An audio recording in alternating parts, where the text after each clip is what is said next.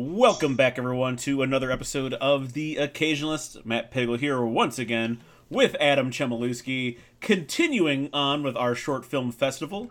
In this episode, we'll be digging into Chemma Selects. And just as like a quick little refresher, we're each taking four films, and we're taking four films, and we're kicking them around, finding the good, bad, and ugly in all of them. One film, the films are all timed out to a certain length, nothing to exceed 35. One movie doesn't exceed 35 minutes, another movie doesn't exceed 15, a movie up to 5 minutes, and a very, very short film up to approximately 2 minutes long. And there's some other rules in there about what we excluded, including some music videos and documentaries and anthology movies and things. But that's all in the first part. There's a big open. We actually go into great detail about it, so we won't rehash that too much here. But in this one, we'll be going through Chemma's four short films, and to that end, I will now turn it over to the man himself. Chemma, how you doing, bud? Oh, I am doing absolutely fantastic, my friend. Thank you so much here on a beautiful Southern California Saturday afternoon. And the love of my life is currently on vacation in Sedona, Arizona, where she took her hanger to go see her parents. So, yeah, man, I know. Believe me, I've used that joke 3 times since I had cracked it last time, and I'm loving it. I'm going to milk that one for all it's worth. So, but yeah, man, everything is great over here. Really looking forward to my half of the discussion today. And I'm going to start off. I wanted to ask you this question, and it's something so simple, but it actually took me a while to think about this. And have you ever seen a short film in the theater? I guess like it's like a kind of a yes/no. Okay. In terms of like how we're discussing short films, no. Okay. In fact, I would be shocked if anyone has without going to a film festival. But Right. there's a point in time where like Pixar and stuff had some of their shorts before their films. So okay, yes, maybe, but realistically, like unless you're a person who goes to TIFF, Cannes, Sundance, The Cleveland even, one. you're not going to see short films anywhere. Right. And so the reason I put this on here, like I have been to the Cleveland Film Festival only a couple of times. I think I've been 4 times at the most. Mm-hmm. And in those 4 times, I didn't see short films. Mm-hmm. Like I saw like documentaries that were all like 45 minutes to an hour plus or whatever. Right. And I believe for the purpose of our discussion and the rules that we had established in the first episode, I don't believe that I have seen a short film in the theater by our standards either. And the closest thing that I would get would be in 2007, when Wes Anderson released the Darjeeling Limited, there were certain showings, if not maybe all of the showings, that contained this like 10 to 15 minute short that played, and then you had like a brief fade to black, then fade back into the Wes Anderson movie. And this was called Hotel Chevalier, and it starred Jason Schwartzman and Natalie Portman of all people. And it was this quick little short that they aired leading into the Darjeeling, and then towards the end of the Darjeeling, you see Natalie Portman kind of in the end really quickly. It kind of like brings like a full circle, I guess, like on her character. But I got to tell you, man, I don't necessarily think that it meets our qualifications because it feels like it is a chapter in the Darjeeling, like that this was originally part of the Darjeeling Limited. And then they maybe cut out the scene, but it was still really good. So they decided to leave it in some way. And they did that by creating this separate short film. Exactly. You're very, again, you basically have to go to some variety of film festival, even like a collegiate film festival would have. If Kent State did one, they would have a bunch of short films, because movie theaters aren't like, no one's, first off, major studios don't make them.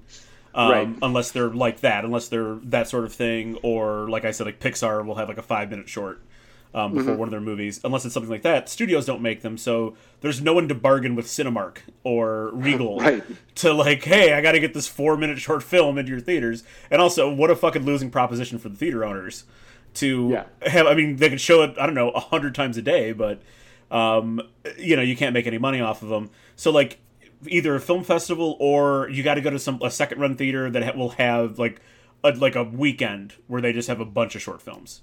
So like you got to go to like Cedar Lee or something like that around here, or wherever. I'm sure you could find someplace that does it in Los Angeles probably right now. But but for most people, it's really difficult to see these in theaters.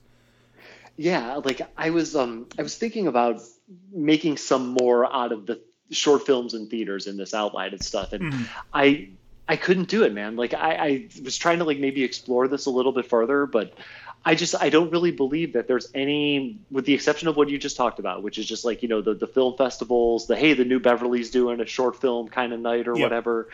I just don't like really see a place for short films in Cinemarks or anything like that. No. And even by the time Cinemark would get this, okay, let's just say there's like initial release date and somehow Cinemark gets it, it's already online, like even these Oscar nominated shorts, like they're all online. Yep.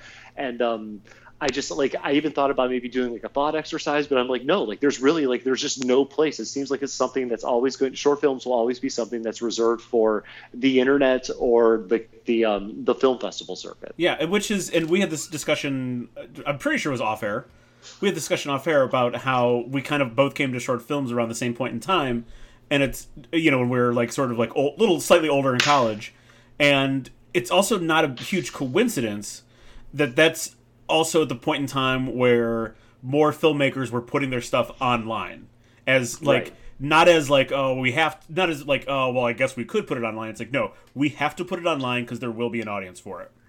Right. And like, I can understand like people being very skeptical about the internet and short films in the beginning and stuff. Like you're probably still trying to figure this out. And like, what if it gets seen and then somebody steals the idea and stuff like, but by the time I had graduated college in 2010. And so like around this time period, like 2010 to the current present, like you have to do it. Like if there's anything you're fucking doing this for, it is to put it on YouTube, Like, so it's amazing how much a mentality of an artist can shift in like a little bit of a time, and basically only 10 years or so, so so again, continuing on, I wanted to ask you this too, and like in your opinion, like what are 3 things that make a short film a good short film? Okay, I identified 3 things, but I don't necessarily think you have to have all 3 of them at the same time. Probably like 2 out of 3. Of course. Yeah, especially given some of the films that we're working with that like, well, I'll just dive into it here. I feel like you need to have some kind of, at least an identifiable story arc. Like there's got to be something there that you can kind of latch onto as like, not necessarily a beginning, a middle, and end, but like you do need to be able to go like this thing is going someplace, whatever place that's going, we'll find out, but that needs to be there. I need to be left with like a memorable visual or a memorable feeling.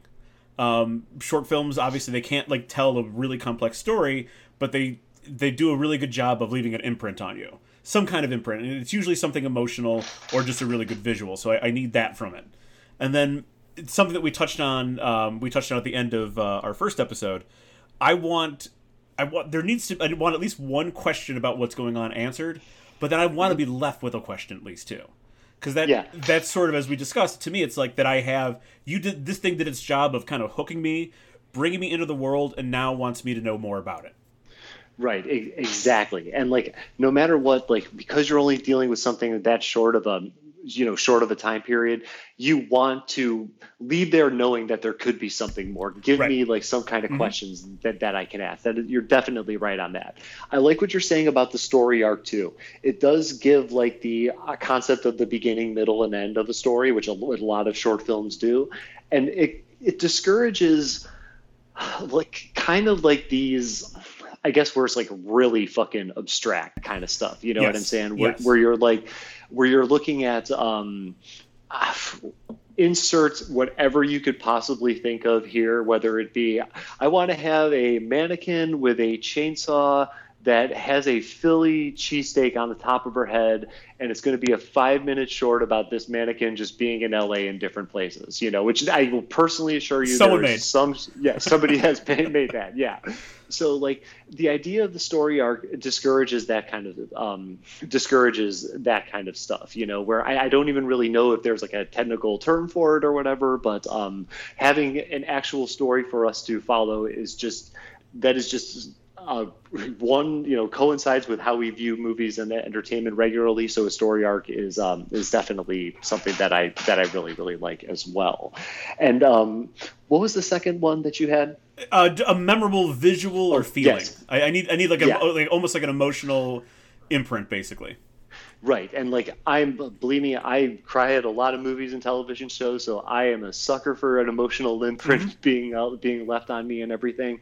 And that is something that I kind of want with a lot of things, man, because like if you're, you need to, that's the emotional connection is like the fundamental, we're talking just like even the fundamentals of even liking movies and watching movies and listening to stories or watching stories, whatever it is, so having that emotional connection is, I think that is something that is really, really good that you mentioned, and something that I think is really good to have in terms of judging a short film. So with mine, I do follow like with yours, the question, answering your question and stuff. Like for me, I phrased it a little bit differently. Like I just like if I can immediately start to imagine the world beyond what I have seen, absolutely genius. I want to know more, absolutely genius. So you and I on point with that one. And then for me, number 2 is I want some creativity. And like when I say creativity, I'm really like, this is a broad brush that I'm painting with here. And so I guess just for the sake of our discussion, I mean, I want something that, if you, like we talked about last episode, how you could do things in short films that like Hollywood would never ever touch. Right. Give me something like that. Give me a reason that this is a short film and not a feature. And hey, believe me, if it's something that you're completely making with the intention of turning it into a feature, tell me why. Show me why. So I really want a nice little shot of what I'm calling creativity, which covers a lot of different things in the short film. And then the last one, which I feel is the most important, is no dead weight. Like no fucking dead weight whatsoever. And like when I watched the movies that I had chose, there's definitely some dead weight in one of these. But for the most part, the other ones don't really have that. Yeah. And even the short films on your list, there was no dead weight whatsoever and everything. And it's just, once again, like when you're working with a shorter time period, you have to get to the point. And now, of course, there's always room for a joke or two or something like that here or there, some levity along the way. But we really don't need a 3-minute long tirade about a character that something about his life that will never ever be relevant again in the short film. Yeah, no, exactly. You're not going to have I know we've talked about it multiple times in the context of like how it influenced dialogue in a lot of movies in the 90s, but like the Reservoir Dogs breakfast scene. And how, like, it really is a conversation about nothing other than giving some character tells and kind of filling in the blanks about who these people are a little bit. You can't do that in a short film. You can't have 4 minutes of nothing. Right. And you can't even, like, so using that example, the diner scene from Reservoir Dogs can't be a short film either. It almost seems like then you're just showcasing your dialogue talent. And I don't really know if even just shooting a dinner scene that has no conflict. I I guess there's a start to it and there's technically an end to it, but you can't just have that, like as great as it is and as iconic as it is, that doesn't stand alone as a short film. That's not a set piece. Right. Yeah, dude. Like, I got to tell you, like the dead weight thing is just like, it's just like extremely, I feel it's just like so extremely important. And I remember watching the Punisher series on Netflix, like, and all those Netflix Marvel shows that they did.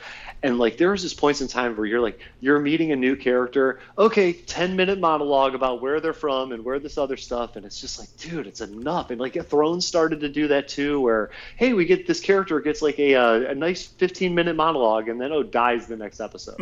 So I would crop the dead weight out of all short films and all feature length films, anything. Yeah, we can make a lot of. There's so many things that we could make a lot shorter, but yeah, you're right. And just real quickly, just to something that, like, when you talk about the creativity, which is a really broad brush, A lot of the films that I stumbled across that were like proof of concept films, they just I guess we could talk about them, but they really wouldn't fit in well with what we're doing. Those are like, I actually really enjoy those proof of concept films because it really is sort of like, all right, 5-6 minutes, I'm going to give you as much creativity as I can in that 5-6 minutes to show you that I can do something even bigger, or we can expand upon this. And so while there's one in particular I'm thinking of, I want to say the name of the short is like Ayami. Okay. I don't know what it's about. But it's like in this like sort of desolate like winter wasteland. It has a fucking voiceover by John Hurt actually, which is kind of interesting. And it's just this clearly this like soldier like peeling off what looks like some kind of like almost like living armor until like she like reveals like the person underneath the living armor, and like that's it, like that's the whole thing. And I'm like, I don't know what the fuck this is actually about. The voiceover doesn't even match anything that's going on. But I'm like, this whatever the fuck you're doing here, I can kind of see what you're like. I could almost see what movie you would be trying to make with this, even though I don't know what the fuck's going on, because it's just right. It's an undiluted raw shot of creativity. Right, of course. Yeah, I gotta check that one out. Like the earliest proof of concept trailer that I remember seeing was for Leviathan. Yeah. Which, my God, as far as like a proof of trailer thing, I was blown away by that. Awesome. I was like, God, awesome. I was like, dude, this is incredible and stuff. And honestly, that is 3 minutes right there of just going balls to the fucking wall. And I can't remember if that ever became anything, if they ever expanded upon that specific story, but I love that 3-minute movie, man. And that was no joke. The first like proof of concept trailer I had ever seen. Like one of my buddies came over and he's just like, yeah, they're starting to do these things now because of YouTube called proof of concept trailers. It's like, you got to check this out. And I was hooked on that. I was like, man, if I was a producer, like that'd be something I would buy right away. Yeah, exactly. They're tough to talk about beyond just like, man, that was really fucking cool.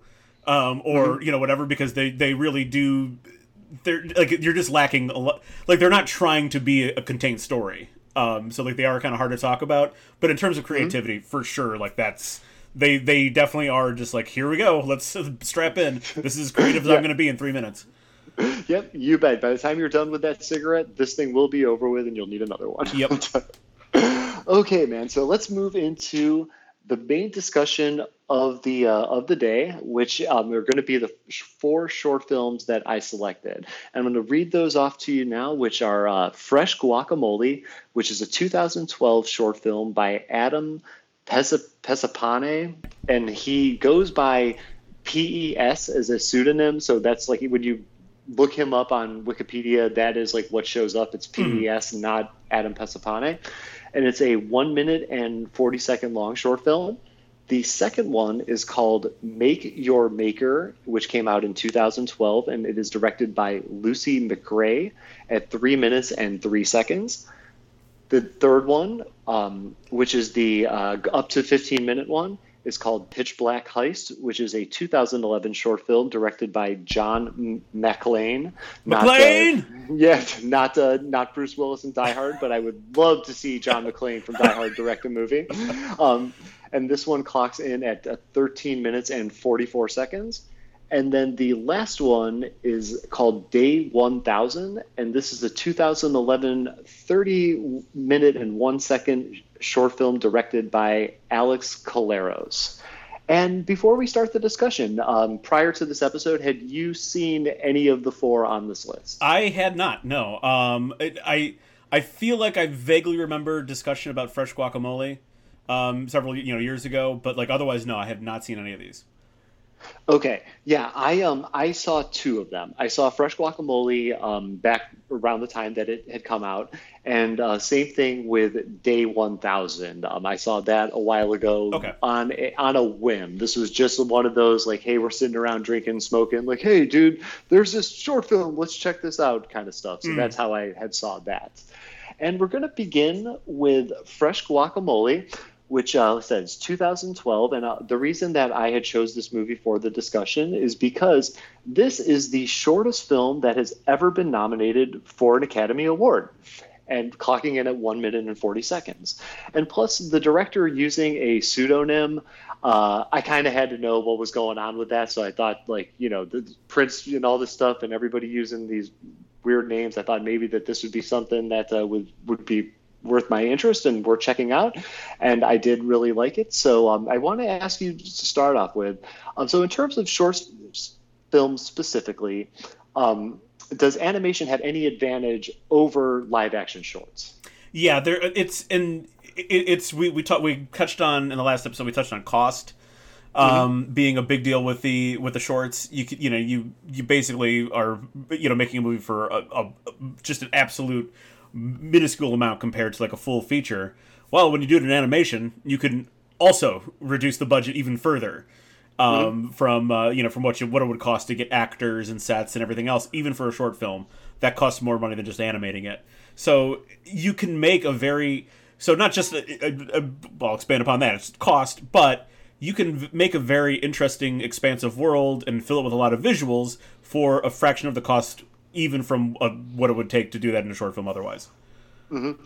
Yeah, definitely, dude. Costs are 100% a thing. That could be the main number one thing when going the animation route compared to going live action. The thing that I had thought of, and what I want to get your thoughts on here is, I think animation also has this really great advantage where, you remember the mannequin example that I just used with the Philly cheesesteak and all that stuff? I think animation, these collages of imagery, I think work a little bit better in animation. Now, some of them could easily tell a story. It could just be like watching an animated stick figure walk along a path and different things happen to him, whatever it is. It could be like that right there actually kind of tells the story. Not the example that I wanted to use to make my point. So I guess with animation, now this particular short film does elaborate on the process of making guacamole. So there is definitely steps to be followed and everything like that. And people who know how to make guacamole and everything like that, there's some familiarity there. And he presents this in a very, very creative way. But I just think that animation, if the mannequin movie was some way animated, it might be better than if it was live action. So I think that these kind of very arty, abstract collages of imagery work, or at least have the opportunity, or maybe have a slight advantage to work better in an animated setting than they do in live action. I would agree with you 100%, and sort of just to expand on that thought, and kind of bring into something we talked about last time when we talked about how short films are really, really true pieces of auteur artwork and filmmaking. That even more so, animated shorts are pieces of auteur filmmaking, because someone had to make that by hand. Someone had to do every frame, I mean, obviously it's not like it used to be, but in other words, someone had to weigh in on every single piece of that animation to make it look how it looked. So it's. There's sort of it's a hard way to put it together, but the bizarre animated short with a mannequin with a chainsaw would just inherently be more interesting if it was drawn versus a live action thing. Yeah, dude, and I've seen these animated stuff, and I'm sure you've probably seen example. I'll kind of describe this as very general, but it always starts off with an image, and then the image expands into another image, and that image expands into another image, or it reverses, and they collapse into various images and stuff. Those for a minute or two can look awesome, and that right there, it doesn't even have to follow a story. It's just a trippy ass video of shapes moving around, but it totally fucking works. And because it's animated, it just, I don't know, you're right, it just has this whole it just shows us a little bit more arty. Somebody took a little bit more time with this. There's just a cool kind of presentation to it. And I think that animation is it's, if you're doing one of these showcase pieces, which may be the only way I can describe it, where you're just showcasing talent, that is the outlet for it, is animation. Yeah, here's a quick thought exercise. Have two people take photographs of the same subject, and they'll turn out different, depending on what they wanted to focus on or whatever. Have two people draw a subject, and you could get two wildly different drawings. but you won't get two wildly different photographs because the medium doesn't really allow for that, something totally off the wall. Definitely. Yeah, that is a really great example. Yeah, 100% on that. Yeah, and like you could put 100 people in a room drawing the same thing, and all of them could be different. Like none of them being the same and stuff. No, that's a really, really good way to put it for sure.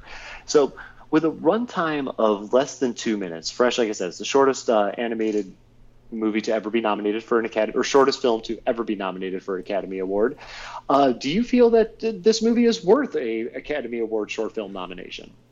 So this is kind of a tough one because like I'm not sure what else it was up against. Like even if you were to name them off, like I probably would have no familiarity with it. Me too. so like in that regard, I'm not really sure. But it does, like, watching this, and I really, like, it's really cool. Like, the concept, the animation, it's really cool, and the way that we're using the sort of the regular objects, quote unquote, to make the guacamole, it's really cool. But this just feels like something that the Academy would love, because it just, I don't know exactly how to put it. It just feels like something the Academy would go, well, of course, don't you understand this? Right. Like to other people. Like, it just feels like they would say that to someone. So, yeah, in that regard, like, I don't know, it feels like if there's such thing as an Oscar bait short film, this would be it.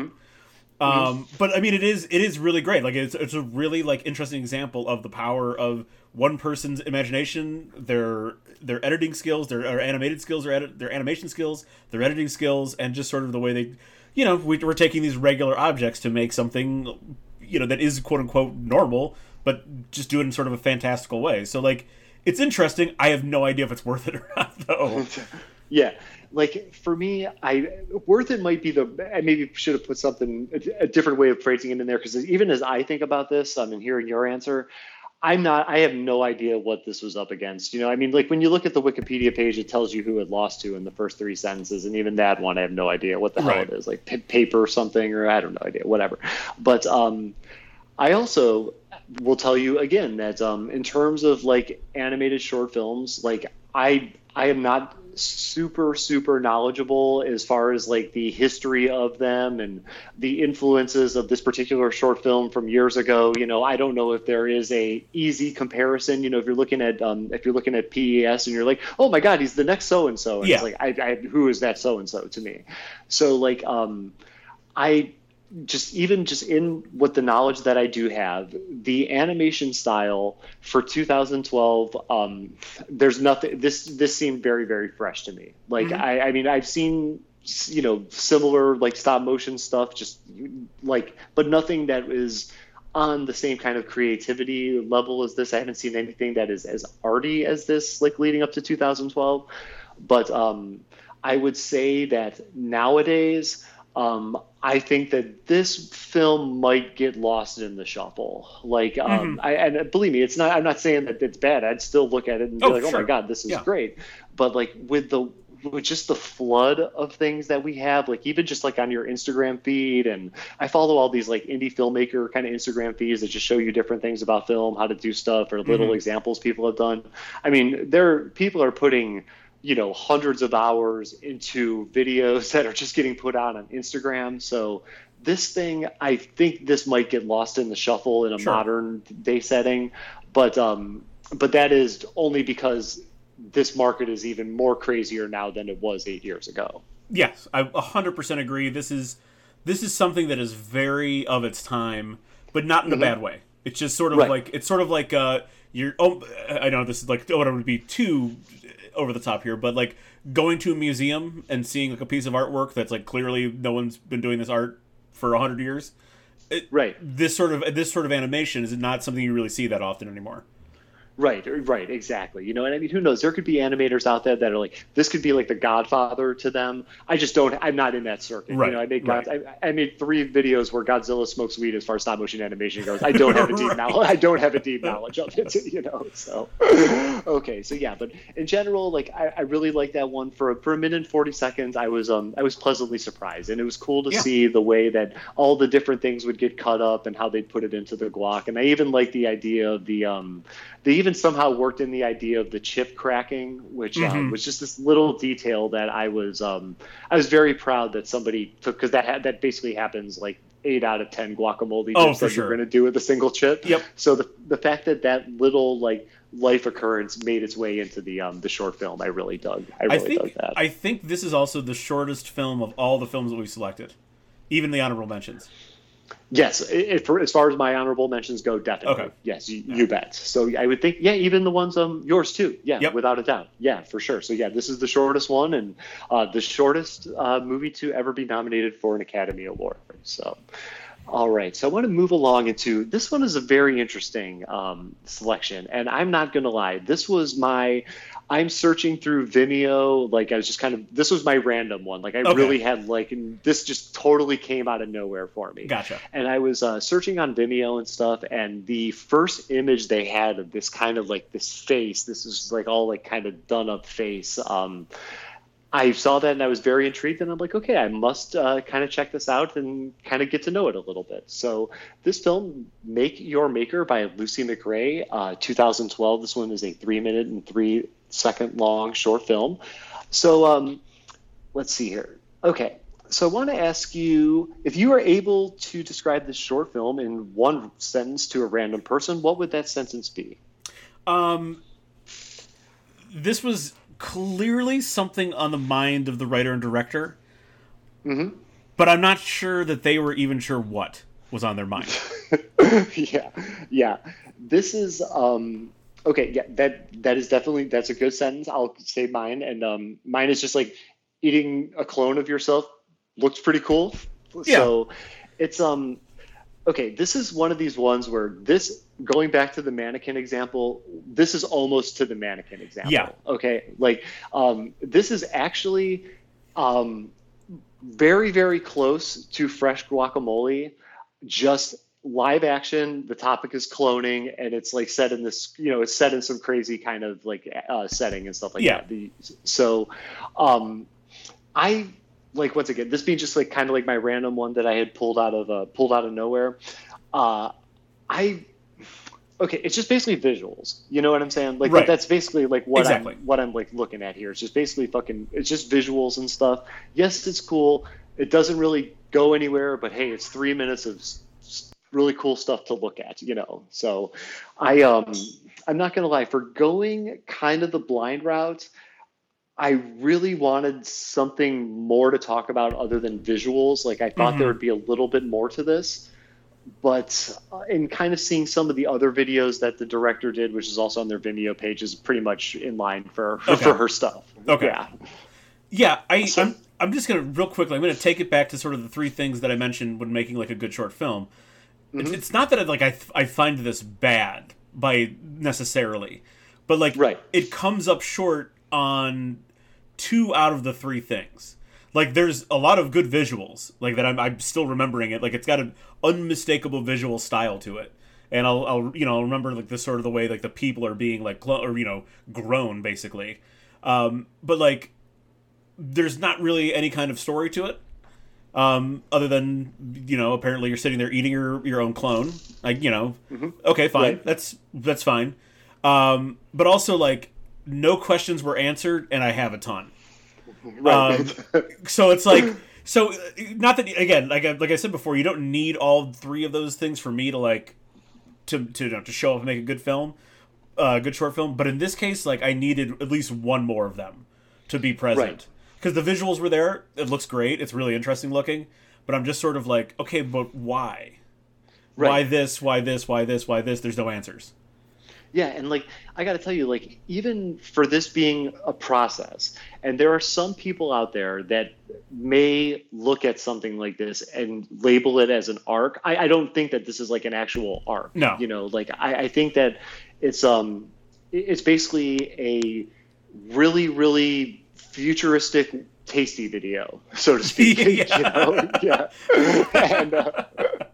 And like, I don't view a process as a story arc, like, even, dude, I've seen so many goddamn videos of people making shit during this pandemic and stuff, and I mean everything from fucking grills to stuff that you hang clothes on, and that's not a story arc to me. Even if the guy drops a hammer on his foot in the middle of the process, it's still not a climax. That's not necessarily a plot twist, Right, you right. know? So it's just like something that you're basically looking at this festival of imagery and everything like that. And I'm not gonna lie, like if I saw this in a short film festival, like in the theater setting, it may do a little bit more for me to like see it on the big screen in Sure. terms of the presentation goes. But the fact that something does look cool does not shy away from the fact that there's no real story. The fact that you basically have a truckload of questions and stuff, and I almost feel that like somehow like a minute at the an additional minute of events leading up to her making the clone would maybe set this off to have a little bit more of a story arc kind of feel to it. But right where it sits right now, I'm just like, yeah, it's cool. So you made something that looks really cool. Yeah, if they made this 4 minutes long, if Lucy McRae made this 4 minutes long, and that minute set the stage or set some kind of even dude, we could have even had a scroll that described the fact that like we don't do farming anymore because like the Earth's been scorched. Yeah, exactly. Yes, something like that. Exactly. Then it still wouldn't like I wouldn't be like, oh well, this is brilliant, this is genius, but it would answer questions as to why we're doing this. Of course, that's exactly right. It would at least give you a little bit of some kind of direction, a lay of the land type thing, so you could see something developing in this atmosphere that's been described in a couple sentences, for sure. Yes. Okay. So how far into the future, like in your estimation, like I don't know, there's no right answer here. Would you say that this movie is? Yeah, I was kind of operating on that sort of, when you asked this question, I was like, okay, so if I were to, again, add a minute to this and kind of describe why we're growing our own clones and eating them, so probably the Earth is scorched or like farmland's kind of fucked up. So like I would say minimally 60 years, probably getting closer to like 100 years, 100 plus years in the future. So let's like say between 60 and 100, just to ballpark it, because we're already growing meat. We can already do that. So it's really not. It's not like 200-300 years in the future. This reality is much closer than we realize. So I'm guessing 60 to 100. Okay, I have it at a little bit slimmer. I have it at 15 to 20. Okay. I'm only basing this because I am aware of somebody in the greater Los Angeles area who owns a cloned dog. This guy cloned his dog. And it's a full healthy. It's not like, I mean, we're talking an actual big ass dog. By the way, possibly cloned dog. Possibly, that is very true. I wouldn't tell him that, but because he probably paid a shitload of money for it. But like, that's sort of like, maybe it's cloned. I mean, they definitely use DNA from the dog, but a clone is probably not the best way to put it. But anyway, not the point. I gotcha. Yeah, that's how he describes it. Yeah, so not the point. Believe me, right. You're right. That guy could have got a little bit of a taken for a ride there in terms of labeling of the product and everything like that. But yeah, man. So like with this whole thing, I don't believe that if it's dogs, humans are next, and there are one of three things is going to happen to the first clone that was created the minute that the second clone is created, and that thing is either going to be shot, had sex with, or eaten. Yep. So the fact that this woman is all of them, all three, all of them, and who knows what order. Yeah. But so like this person making a clone of herself and eating it, yeah, I could see that happening. Like somebody's gonna do that. It's just, I'm telling you, like I said, this could be the fourth clone that's made, but that is going to happen within the first like week of more than one clone existing in the world. Yep. Yeah, and it's gonna be some rich asshole fucking himself, basically, and then murdering himself. Yep.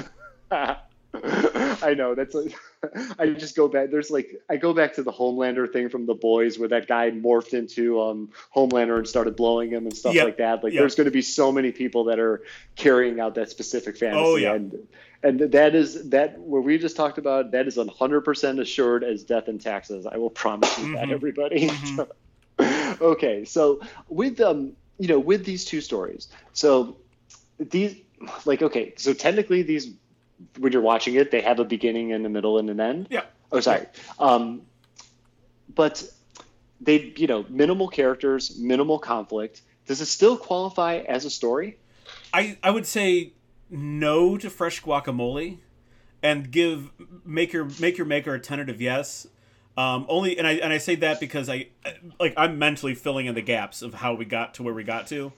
And the very end of Make Your Maker helps, because like it looks like they're in like a storefront so it's like almost like maybe this is something that's already been like commodified, like making your own clone and eating it at a restaurant. So like I would say a tentative yes to Make Your Maker, and no to Fresh Guacamole, because it is 100% a process that we're watching, and it's totally fine, because you can sort of with Fresh Guacamole you can map your own impressions and beliefs onto it, however you want to do that, and that's totally fine. So like if you do think it's about something, you want to say the portion where like the Monopoly pieces, the Monopoly houses are involved. If you want to say that's about the perils of capitalism and the way the capitalist society is taking over everything, okay, it's there for you. You can do that with Make Your Maker, but probably to a lesser degree. But like, yeah, like the way Fresh Guacamole is, it's just here's this thing, and then go ahead and think whatever you want to think about it. Yeah, of course. Yeah, I'm in the whole thing. Like, yeah, definitely no on Fresh Guacamole, and like I'm a little bit warmer to the idea of calling Make Your Maker a story, because like there is some kind of allusion to atmosphere, and even like what you're looking at in front of you, all the different tools and all the stuff that she has, those are big like atmospheric, like selling points, or like things that draw your attention, that you're able to kind of look in your mind and formulate some kind of idea of what the world is around you and stuff. So like I'm a little bit warmer to that, but in all reality, like these are basically like they're procedural journeys. One of them is just a little bit more like a story than the other one is. So which one out of the two did you like the most? Well, it should be Fresh Guacamole, for sure. Yeah, I agree 100%. Yeah. A fun little visual treat, and sort of, now that you brought it into focus, it just kind of it makes sense. Definitely like a time capsule into what animation and stuff was like about 8 to 10 years ago. Yeah, dude, that was my selection as well. I was very, very impressed with it. Even back then, I really dug it, and I'm telling you, man, like it's just like that's 1 minute and 40 seconds of your life. That is not a big investment at all. Right. And like even if that was awful, I still don't even think that I would completely thrash it, because it was just 1 minute and 40 seconds out of my life. Right. That's really like one of the beautiful things about this. Like I watched, there's like another like 15 films that I've watched in the past couple of weeks, and it's like, there's only a couple that I like turned off because they were not good. Like legitimately, they were not good. There's only a couple I turned off. Most of the other ones, I'm like, well, it's gonna be over in like 2 minutes anyway, so I might as well just like stay here for the ending. Yeah. Jesus Christ, I got nothing else going on. Like, it would take you longer to fucking think of something else to watch than it would be for you to just sit through the rest of that and stuff. Right. Right. All right, man. So let's move into number 3. This is Pitch Black Heist, 2011, directed by John McClane, starring Liam Cunningham and Michael Fassbender. So Davos and Magneto in a movie together. Right. And the reason that I wanted to talk about this, like this is something that, number one, I'm surprised I didn't have more of, is star power in a short film. Like this does happen. Actually, often. Like this happens, I think, more often than people think realize. Yep. Right, and I kind of think it's cool. Like there's something about big time stars doing stuff like this that I think is really cool. Like I mean, it's just it's just interesting to see some of these people in a different medium, I guess. And I'm not gonna lie, like just the fact that Michael Fassbender like took some time out of his fucking lavish lifestyle and everything, like to do a short film. It's just, I don't know. It just kind of shows like maybe like a difference between the actors that really, really act and like, the just the faces that sell movies, I guess. Sure. Like Fassbender, like I actually feel like he's in several short films. If you go through his IMDb, Whereas Tom Cruise isn't doing a short film. No, not a chance. Never. Nope. No. And like even something like him doing the short film or whatever, like that would just be so out of character for Tom Cruise it wouldn't work. Unless David Miscavige was directing it, and it was about getting more people into the Church of Scientology. Oh yeah, dude, him as like that would actually be a great short film idea where he's a Scientology guy, something like that. Like that could something that could work. But still, it's one of these things where like I feel like Tom Cruise, it's almost like too distracting, and because he's never done it before, right? It's going to be a million more times distracting as it would be and everything like that. And that is actually, I'm glad we got that in there because the whole distraction element, and I mean we've talked about this before when like big stars will show up in areas and it's just really out of place or whatever. Mm-hmm. They could be even good in it, but there's still something about it that's just like I don't know. And like Jess and I were rewatching The Office, and like that point in time where Idris Elba is there. As much as I love Idris Elba, that guy is the man. But for some reason, it's just like Idris Elba in The Office, and he's great. He's funny at times, but it's still it's Idris Elba in The Office. Like Idris Elba's the man, like what's he doing there? So like I wanted to get into a little bit of the distraction part of this whole thing. But the question that I really have is that, like with the exception of, with basically Renly Baratheon in Limbo, mm-hmm. Your films were a majority unknown actors and stuff, or like not, A-list stars, and same thing with mine. So when you do have some big stars in a short film, do your expectations, like, does it raise your expectations of the short film? No, it doesn't. It really doesn't. Only because I know that a lot of just sort of the thing we touched on there, a lot of like actors, like real capital A actors, do a ton of these. They do a lot mm-hmm. of short films. They do a lot of theater. So it's not like shocking to me, nor does it like really raise any expectations. If now, having said that, if someone like Tom Cruise or like The Rock or like Vin Diesel were to pop into a short film, that would be distracting. And I would mm-hmm. be like, why are you guys in this movie? This doesn't make any sense for what's going on. But like in terms of it, just thinking about this, just kind of focusing on Pitch Black Heist here, especially in 2011, Fassbender wasn't the commodity that we think of him being right now. Sure, certainly people knew about him and stuff. He was already, at this point, it was like 4 or 5 years after 300. Mm-hmm. And I want to say that he had like another sort of starring vehicle at some point in time in between there. But like Fassbender wasn't anything in particular. Liam Cunningham, guarantee you no one knew who Liam Cunningham was in America no. at this point in time. But at the same time, even fast forwarding to now, they're both capital A actors that do indie films, that do short films, that do all kinds of stuff. So in this particular movie, it doesn't really like change a ton for me. But like, I guess my long-winded answer is it depends on who the actor is. It's so like if Brad Pitt were to drop into a short film, I would be very confused by that. That would sort of maybe not raise the expectations, but I would be looking at him the entire time like, what's going on here? This doesn't make sense. Right. I got you, dude. I gotcha. And like, once again, agree with you on the distractions and stuff. 100% on that. And like, I guess now I don't know if this is just me, but I don't necessarily know if I have expectations from short films. Like, I have all the expectations in the world for the new Batman. And if you would love to do a separate episode of the podcast that's 3 hours, we can definitely cover all of them.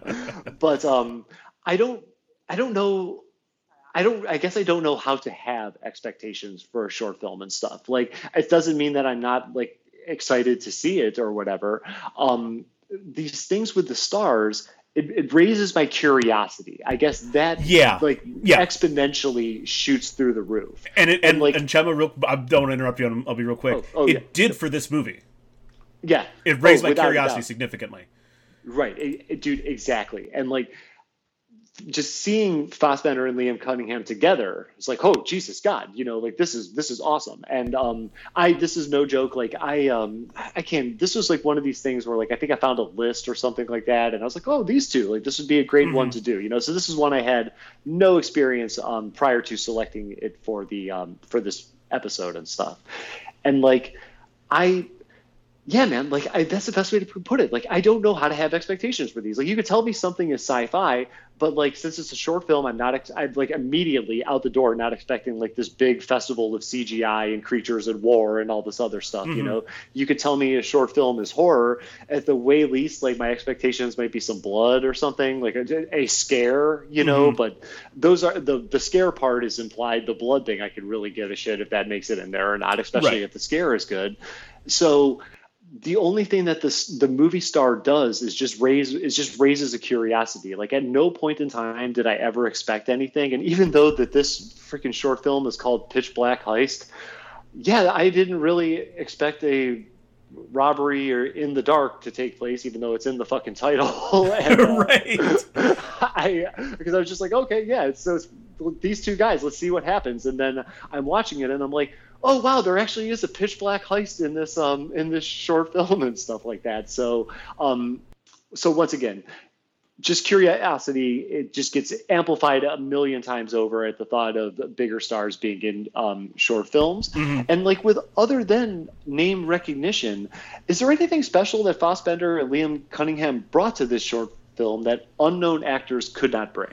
I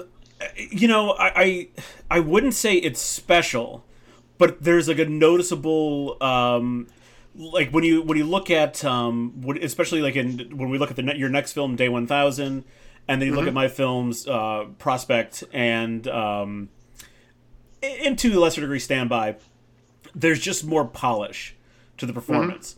That these are people that have spent, even in going back 10 years, 2011, especially, well, I mean, Liam Cunningham's in the 60s. This guy's been acting for like 40 years.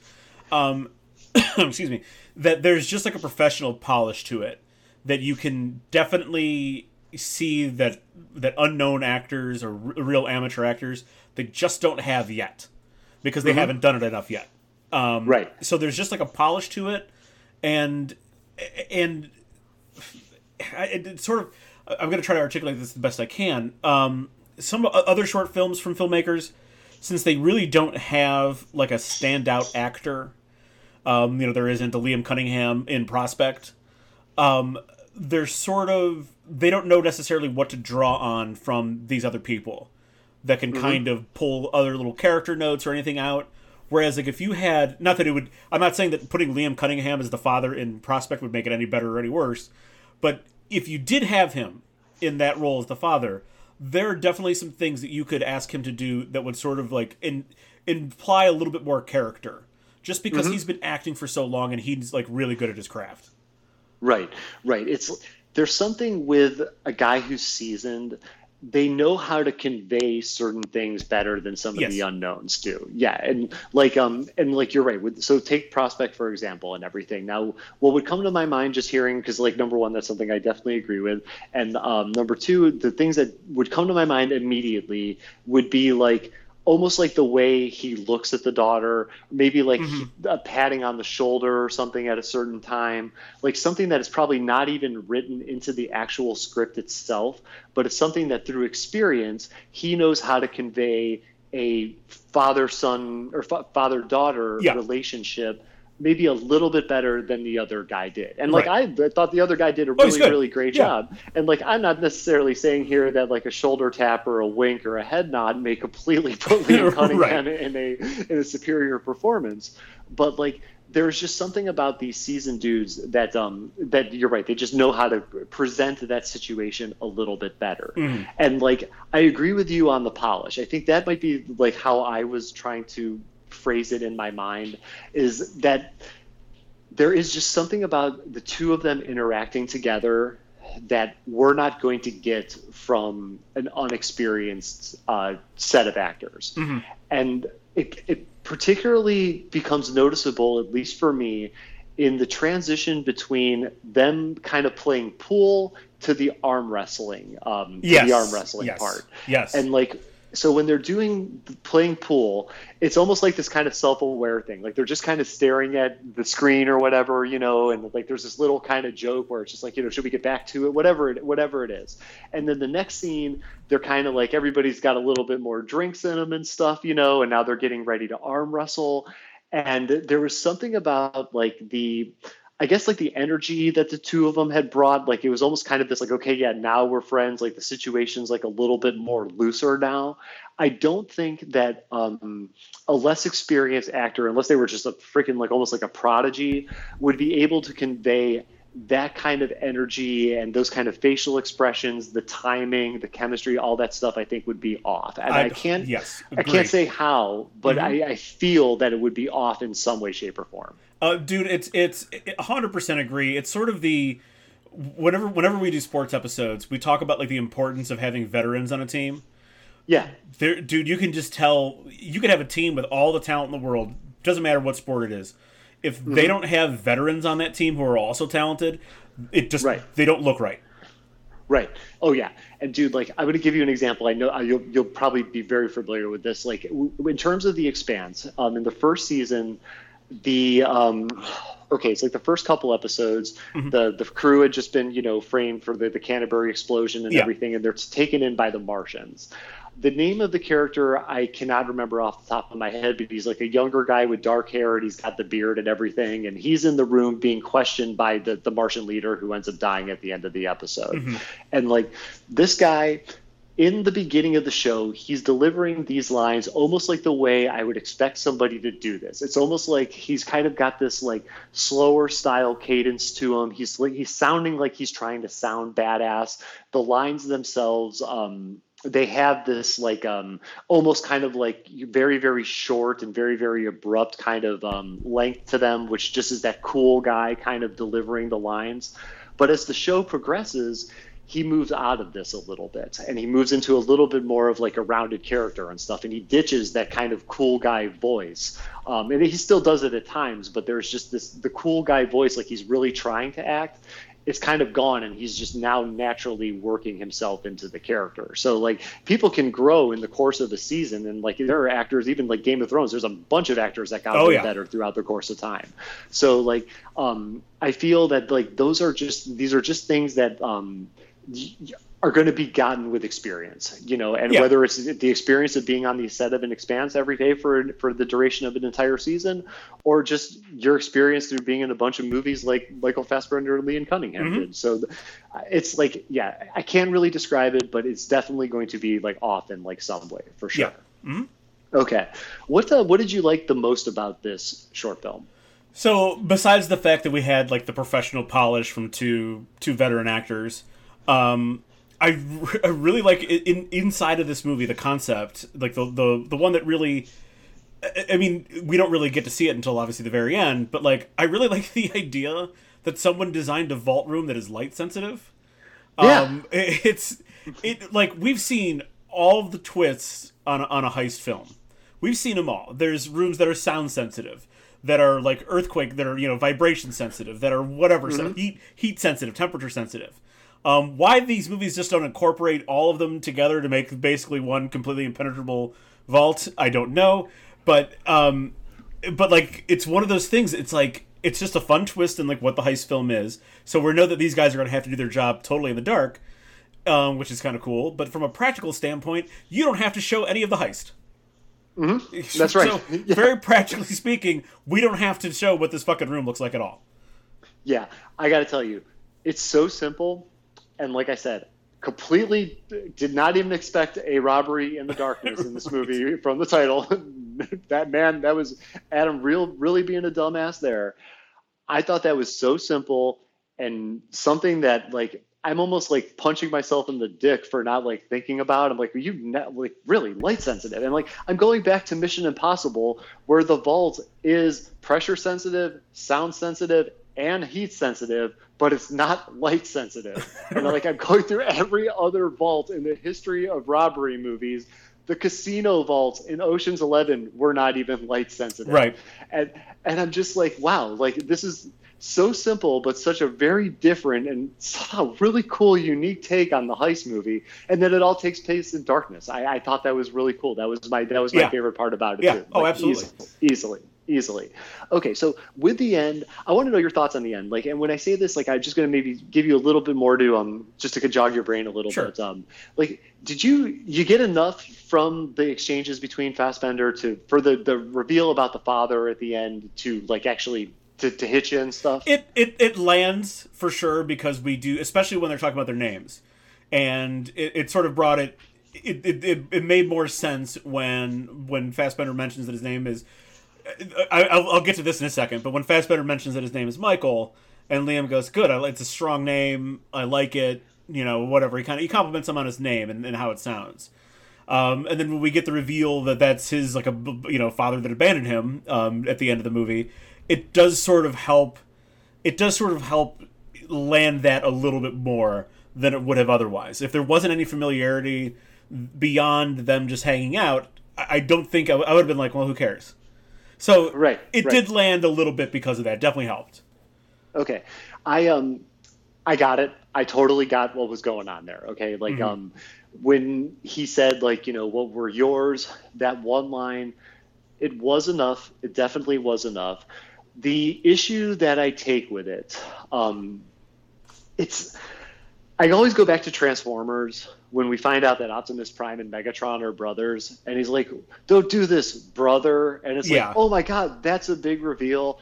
And there are an abundance of these where there's a woman and an older guy talking, and then at the end of the scene, she calls him father and stuff like that. Mm-hmm. That's kind of what it reminded me of. Now, I will tell you, there's no other way to do this. Okay, there's like even him just saying like "screw you, Dad," that's awful. So there's only so many lines of dialogue that could possibly be said here to make this work in a short film. That is the one that is definitely maybe one of 4 lines that could possibly be used here. But I just wish that it didn't take me immediately back to like a term in writing for revealing that I have yet to coin. But that's kind of how it reminded me of. Like, this whole thing was this buildup for this one line that's supposed to hey, like all this, oh God, it's your dad. Oh, Megatron and Optimus Prime are brothers. So that's like what it did for me. Did not hurt the film in any way, shape, or form. No. It's just I myself have got a certain like predilection with those kinds of reveals. Yeah, I got you. And can I tell you where I thought this was going? Yeah, go for it, yeah. So, when they introduced themselves as Michael and Liam to each other, I was 100% thought the twist was going to be that Michael Fassbender and Liam Cunningham are also moonlighting as bank robbers. Yeah. So, like, I was waiting for that twist at the end. That, like, maybe that's why Liam, why did Liam Cunningham, disappear from this show? Oh, it's because he's in jail for robbing banks. Like, it's not that it, like, really, I don't want to say, like, it took me out of it, because it didn't really take me out of it, but, like, I just thought and maybe that was on purpose, I just thought that there was going to be a very different twist coming at the end. Yeah, I did not expect the father twist. Did not expect that at all. If anything, I thought they were just going to get caught, and hey, oh my God, we're caught, and this was Michael Fassbender and Liam Cunningham doing a short film.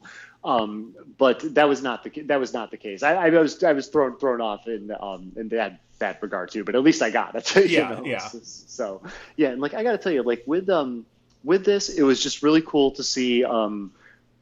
Like I'm on the Liam Cunningham hype train. Like ever since Game of Thrones. Like I'll be honest with you, I'd never heard of him prior to that. No. But since Game of Thrones, I'm all about it. And I really wanted to talk about a short film with a little bit of star power for sure. Yeah, for sure. All right, so we're gonna round out my short film selection by the longest one, which is called Day 1000, which came out in 2010. 2010, directed by Alex Collaros. It's 30 minutes and 1 second long. Okay, I'll explain why I chose this movie. I saw this one a long time ago. This was, like I said, just a random, like, hey, let's all get loaded. Let's just check out this short film kind of thing, completely random. And this is a pandemic-driven short film. And since we are still living in the pandemic, I kind of wanted to see how this movie might hold up over time. And like I remember kind of sort of being entertained when I originally saw this, and I was nowhere near familiar with pandemic life as I am now. So I kind of wanted to see if this movie holds up. So I'm going to ask you, like, just really simply, did you enjoy this particular short film? I really did. I think overall this is the one that needs the most work. Okay. Especially in terms of the long ones, I should say. This one's the one that needs the most work, but I really enjoyed this because they do this thing where the pandemic isn't the focus. We don't see a single person lying dead by the side of the road with like boils all over him or something. Right. Where, you know what I mean? Like it's something that has happened in the background, but we're not going to pay too much attention to it because it's really not the point. It's not the point of the film. Like the pandemic is something that happened. This plague that we don't even really like mention what the disease does, other than it's killed a lot of people. Right. So it is a character focused. It's a character-focused movie about building trust, and that's at the forefront versus, what's actually going on in the world. I got you, dude. Like, I really like that you put it as a movie about trust. There is definitely a pandemic thing in the background. This is more of like a character study. For me, I liked it better the first time around. This is actually, like, it has nothing really to do, like, my shift in opinion is nothing really to do with the movie. It's just, I think, the fucking pandemic and stuff, man. Yeah. Like it's like we're gonna get into this question here in a little bit, but like I'm just kind of over like some of this pandemic-y type stuff, and after living through this and continuing to live through this whole thing, it's just like, I don't know. Like, I guess I just don't know if I want to like see this kind of stuff or even have this kind of stuff in entertainment anymore. So I will tell you that there's a lot of this stuff for me that there's some really enjoyable elements into it. I do like the isolation element. And since this movie was made in like 10 plus years ago, I kind of appreciated this whole like guy, like the first like 30 seconds, this guy like getting ready to like, basically kill himself and stuff. Because nowadays I kind of think that intro it's just slightly played out. And now a lot of it is also determined on like what happens after this guy lives and doesn't kill himself. But back in the early 2000s and everything, I think that this introduction worked a little bit more because I've seen it a few times since, and it's just kind of wearing itself out on me. Not taking away from any of the properties that follow the guy unsuccessfully killing themselves, but it's just an intro that I'm starting to like take away from. It's not as impactful as it once was. It isn't, and it's because we've gone from like someone almost killing themselves to the point where like someone tries like. In a movie now, that guy would have like tried hanging himself, and we would have seen him jump off of like the side of the building with a rope around his neck or sheets or something, and the attempt would have been unsuccessful. Like that's how that sort of scene has like has evolved over time to the point where like it's not that like he stopped for some reason; it's that like he was unsuccessful. That's exactly right. Yeah, it's like the wood breaks that is holding the sheets or the rope up or something like that. It's not this guy. Hey, all of a sudden I want to live. It's like I would be dead if this fucking tree was a little bit stronger. I'm a little bit over that. So I did appreciate the character study element, the idea of gripping with isolation. This idea of the trust building between the two of them, like all that stuff, still hits. But just the idea of the pandemic, I'm just kind of over that and stuff. And I'm going to say I'm just trying to not get too far into what I really want to say, which I will say in a couple of minutes. So I'm going to going into the next question. If there was one thing you were going to change about it, what would the change be? So this is an easy one, I think, and I'm just a little bit surprised they didn't already do this. And that's everything and everyone needs to look a lot shittier. If we're into 1,000 days of a global pandemic that is literally presumably killing millions of people, the people that have been isolating themselves completely, everything would look shittier. The house is way too nice. So like, do you know what a human being's house would look like 2 years of absolute minimal maintenance? it would look really shitty on the outside and the inside. Oh yeah, it'd be awful. Clothes are too nice. Their skin is way too clear. When he shaves off his beard, it feels like it should be just like much bushier and grosser. But when he shaves off his beard, his skin is like baby soft. Like, it looks like a fucking baby's ass. Yes. It's Morrissey. Like, yeah, that's exactly what that is. Yeah. Exactly. So, like, it's one of those things I'm like, you all should look fucking... Especially the girl who's been on the road for who knows how long. It seems like at least... we're talking at least like a year or so. She needs to look like shit, too. That, like... Right. Everyone just looks a little bit too clean in this for me. Yeah, dude. Agree with you on that. There is like, these people are like way too fucking clean for being in the woods day 1,000, almost 4 years into the whole thing and stuff. And I got to tell you, man, like, if you're gonna like call the movie Day 1,000, I have been here for 1,000 days. The atmosphere should reflect that in some way, shape, or form. And like, even so much as the cans of food looking like just pristine cans that they took out of the grocery store 2 weeks before they went to go film this thing. Everything with the appearance could be cranked up to like 11 or 12 on the grunginess factor. That's for fucking sure. Had they done that, it would have made what is David the character's name? The male? Yes, David. Yeah, it would have made David seem much more desperate if he would look like a dirty, essentially like a dirty like hobo squatting in a house eating cans out of eating shitty food out of old cans. Would have made his situation and made the character seem much more desperate. Exactly. And what I would have done to even add some of the desperation and also my change for the this particular part, I would have weirded this thing way more out, dude. Like this guy, and like I'll tell you, like with the suicide thing, which in 2010 that would have impactful. That makes an impact. 2021, we're talking not so much here. Like I would have cranked up the weirdness on this to the full extent. I mean, I would have had him like talking to weird shit, like he's formulated friendships with different things around the house, like a lamp or whatever it is. Yeah, I would have even like not like even some kind of like weird kind of sexual type thing. Like maybe it's just like a jerk off room, some kind of weird kind of sexual deviant thing, because that is 100% going to happen if you're stuck in a room or stuck in a house by yourself for 4 years. I also would have like maybe even like that story with the parents. I wouldn't have just had it they left them there. It would have been a completely weird thing. Like they went nuts, something crazy happened, somebody shot themselves, which maybe tapers into how he killed themselves. I just real quick, Chemma, I would have had him kill them. Oh yeah. Oh god. That's what I would have done. A total Jeremy fucking thing. Yep. Yeah, that would have been way better. That would have totally made his character infinitely creepier, and it would have been a way better selling point for her to want to leave so quickly and stuff. And I mean, I gotta say, like, if they're going to pick an infantile, creepy looking guy, like that is where you want to go. Like, Morrissey in the early 80s. That's very creepy, actually. Yeah. Yeah. So like and with that kind of infantile creepiness, he does look like a guy, like a parent killer all the way. Like I could see that guy murdering his parents. So I would have cranked up the weirdness on this. Like time wise, I actually think a half an hour for this, it actually kind of flew by pretty quick. It was like sort of like an easier watch.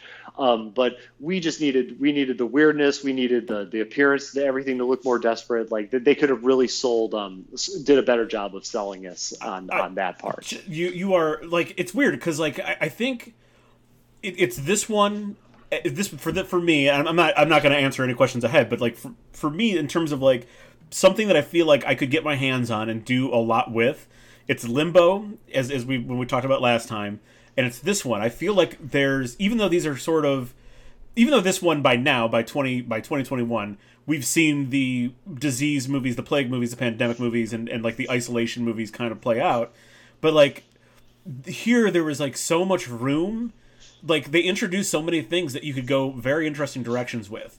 Like his journal itself could have been something that you really, and we get a little bit of it. Like you can clearly see by day 600, he like clearly starts to crack.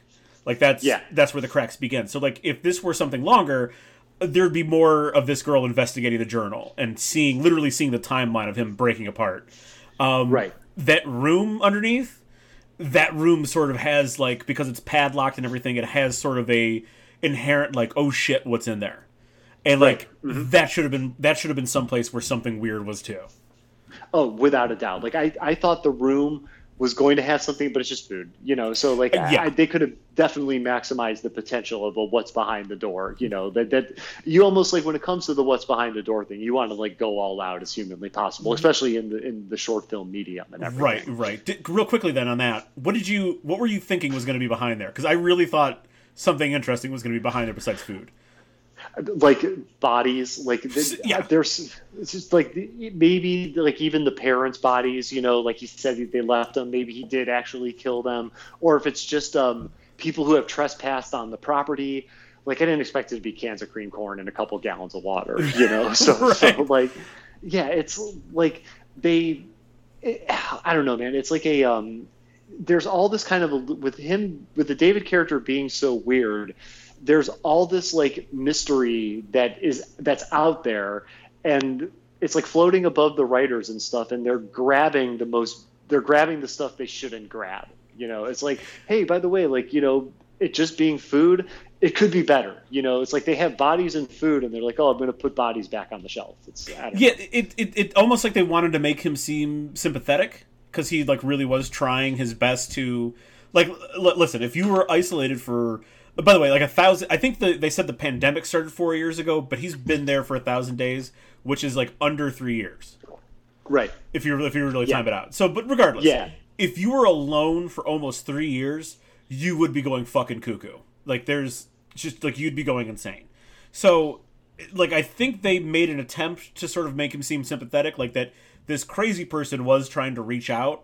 But, like, the way that the movie broke down, especially when he hits this girl in the fucking head with a shovel, to me, it sort of saps him of the empathy. And then you need to make him really crazy, really dangerous. Yeah, like, I'll tell you, the hitting over the head, like, so that kind of took me by surprise while I'm like, I didn't expect this docile dude to go that far.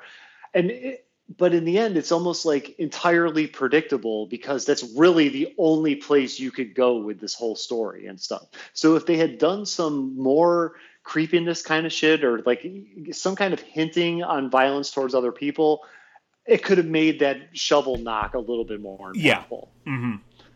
Definitely. Okay. So ever since we talked about it, I've been big into this and the idea of the societal fears being reflected on screen and all that. And I know we probably talked about this before, but my opinion has changed since then. So I want to ask you about this. Like, this came out a little bit over a decade ago. And so we, had gone through our entire, whatever societal fears from the last 10 years. In the 2020 to 2030 decade, is the actual fear from this pandemic, like the stuff, society, all the stuff that we've been afraid of the last year and some change, is this going to be reflected on on the big screen in the next 8 to 10 years? I actually think that it won't, and I got a lot of reasons why it won't. Don't worry, it's not too long or anything, but I got a lot of reasons. Oh, lay them on me because I agree with you 100%. Okay. So lay them all the fuck on me, dude. So I think just to start off with short films. For sure, we're going to see a lot of short films in the next 5 to 10 years that deal with pandemics. And it's because it's just such an easy way. Like, it's something that happened that we can all call back to. In 2028, we'll be able to talk about 2020. And everyone will know what the fuck we're talking about in 2020. So, it'll be an easy callback for short films. And a very easy way to explain away why there's only a cast with, 3 people in a short film. Because everyone else is dead. Right. So, for short films, for sure. But in feature-length films and even on TV, I really don't think so. And here's and this isn't, I'm just going to get to a sign as to why this is I don't think this is going to last. We are winding down all of the Walking Deads. All of them are ending in the next couple of years. And if the virus is, and I know that's a zombie thing, but it's caused by a virus. It's a pandemic if you really want to get into what the cause of The Walking Dead is. It's a viral pandemic. We're winding all of those down. And there's it doesn't seem like there's any real plan to continue them after the, 2 or 3 Walking Dead TV movies that they're going to have. That's it. We're going to end with it. And so that's, to me, is a sign that the appetite for it is just not there anymore. and combined with the fact that we had to live it real life for an entire year, maybe like, maybe that's like hastening this idea that we don't want to do this. But also, we had the most ridiculous presidency in the history of the United States. And that is going to dominate so much of horror, horror, science fiction, and obviously drama and politics, obviously. That's going to dominate. And I do think that when you get to horror movies, you're going to have the effects of the pandemic pop up in a lot of them. So you're going to have horror movies that deal with isolation and control, I think, are really what you're looking at, versus the straightforward, disease things. But it's going to be about people who are like left alone, or people that are trying to control other people. Oh yeah. Okay. Thank you very much for that, because I'm very much in the same boat as you are. I don't think that there's very much where I'm gonna differ here. Okay, the Walking Dead thing is a point that I had not even considered, and like you're right. At the core of the Walking Dead, there is the virus, and the Walking Dead is still popular. All these spinoffs, all this stuff, it's still insanely popular. So the fact that it's been on for so long, its popularity, the size of the audience, people might just be a little bit tired of that. You know what I'm saying? Also coupled with the fact that we've just kind of lived through it as well. So where I am at with the student films, okay, you're right. They're always going to be in student and short films and stuff like that, shorter films. Yeah. It is a very, very, very easy storytelling device. It's a very, very easy way to establish stuff in just like a couple of sentences. I am personally hoping, though, that there aren't like a serious influx of this. And I don't know if I could be like, I hope I'm not alone in this, but like, and now I'm telling you, I'm still complying with all the CDC guidelines. I'm still happily wearing a mask. I am not complaining about any of this stuff. But personally, I'm just a little bit over the pandemic, and I'm just like, okay, I'm kind of over this whole thing. I'm not lashing out against society or non-mask wearers. I'm just kind of keeping my head down until we get out of this. Follow the rules, head down until everything is officially quote unquote safe. And I just since we've been through this, we have seen a lot of non-pandemic-y stuff in the last 16 months.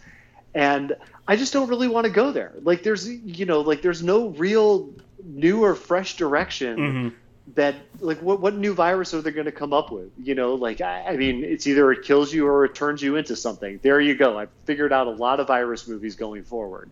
And now that audiences and human beings and too have lived through this, have this experience and stuff, I almost think that some of the threat may not seem like it may. Okay, the threat either may seem just like, okay, yeah, fuck it, like I seen it, I know what happens. The threat may end up having the reverse effect, which being something serious, like something like, oh my god, I'm really, really terrified, but I don't see that happening for me.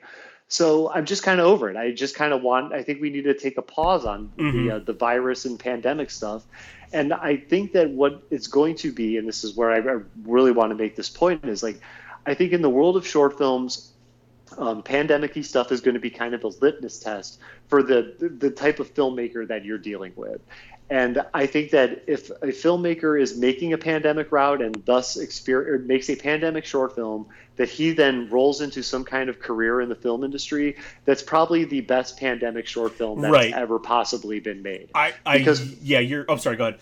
Oh, okay, so what just to kind of round this out is because what I'm seeing here is a lot of people here in Hollywood, we just got this pandemic, bro. I can't wait. We've got to do something for filming, and everybody's going to want to see this. We've all been through it, but no one's going to want to see it because we've all fucking been through it and everything. And I read with Jess reading for different roles, dude. I get little bits of scripts. I've read hundreds of these goddamn things, and I just see a lot of people in a room thinking that it is going to be a really, really good idea. And then when they're showing this in a short film festival, and it's in between a really cool sci-fi thing and a really awesome comedy sketch, these filmmakers are going to be like, okay, so why didn't anybody like our stuff? And I just think that now you could make a movie about anything, but obviously, like we talked about last time, some topics are a little taboo for Hollywood, and it's just a little taboo in general.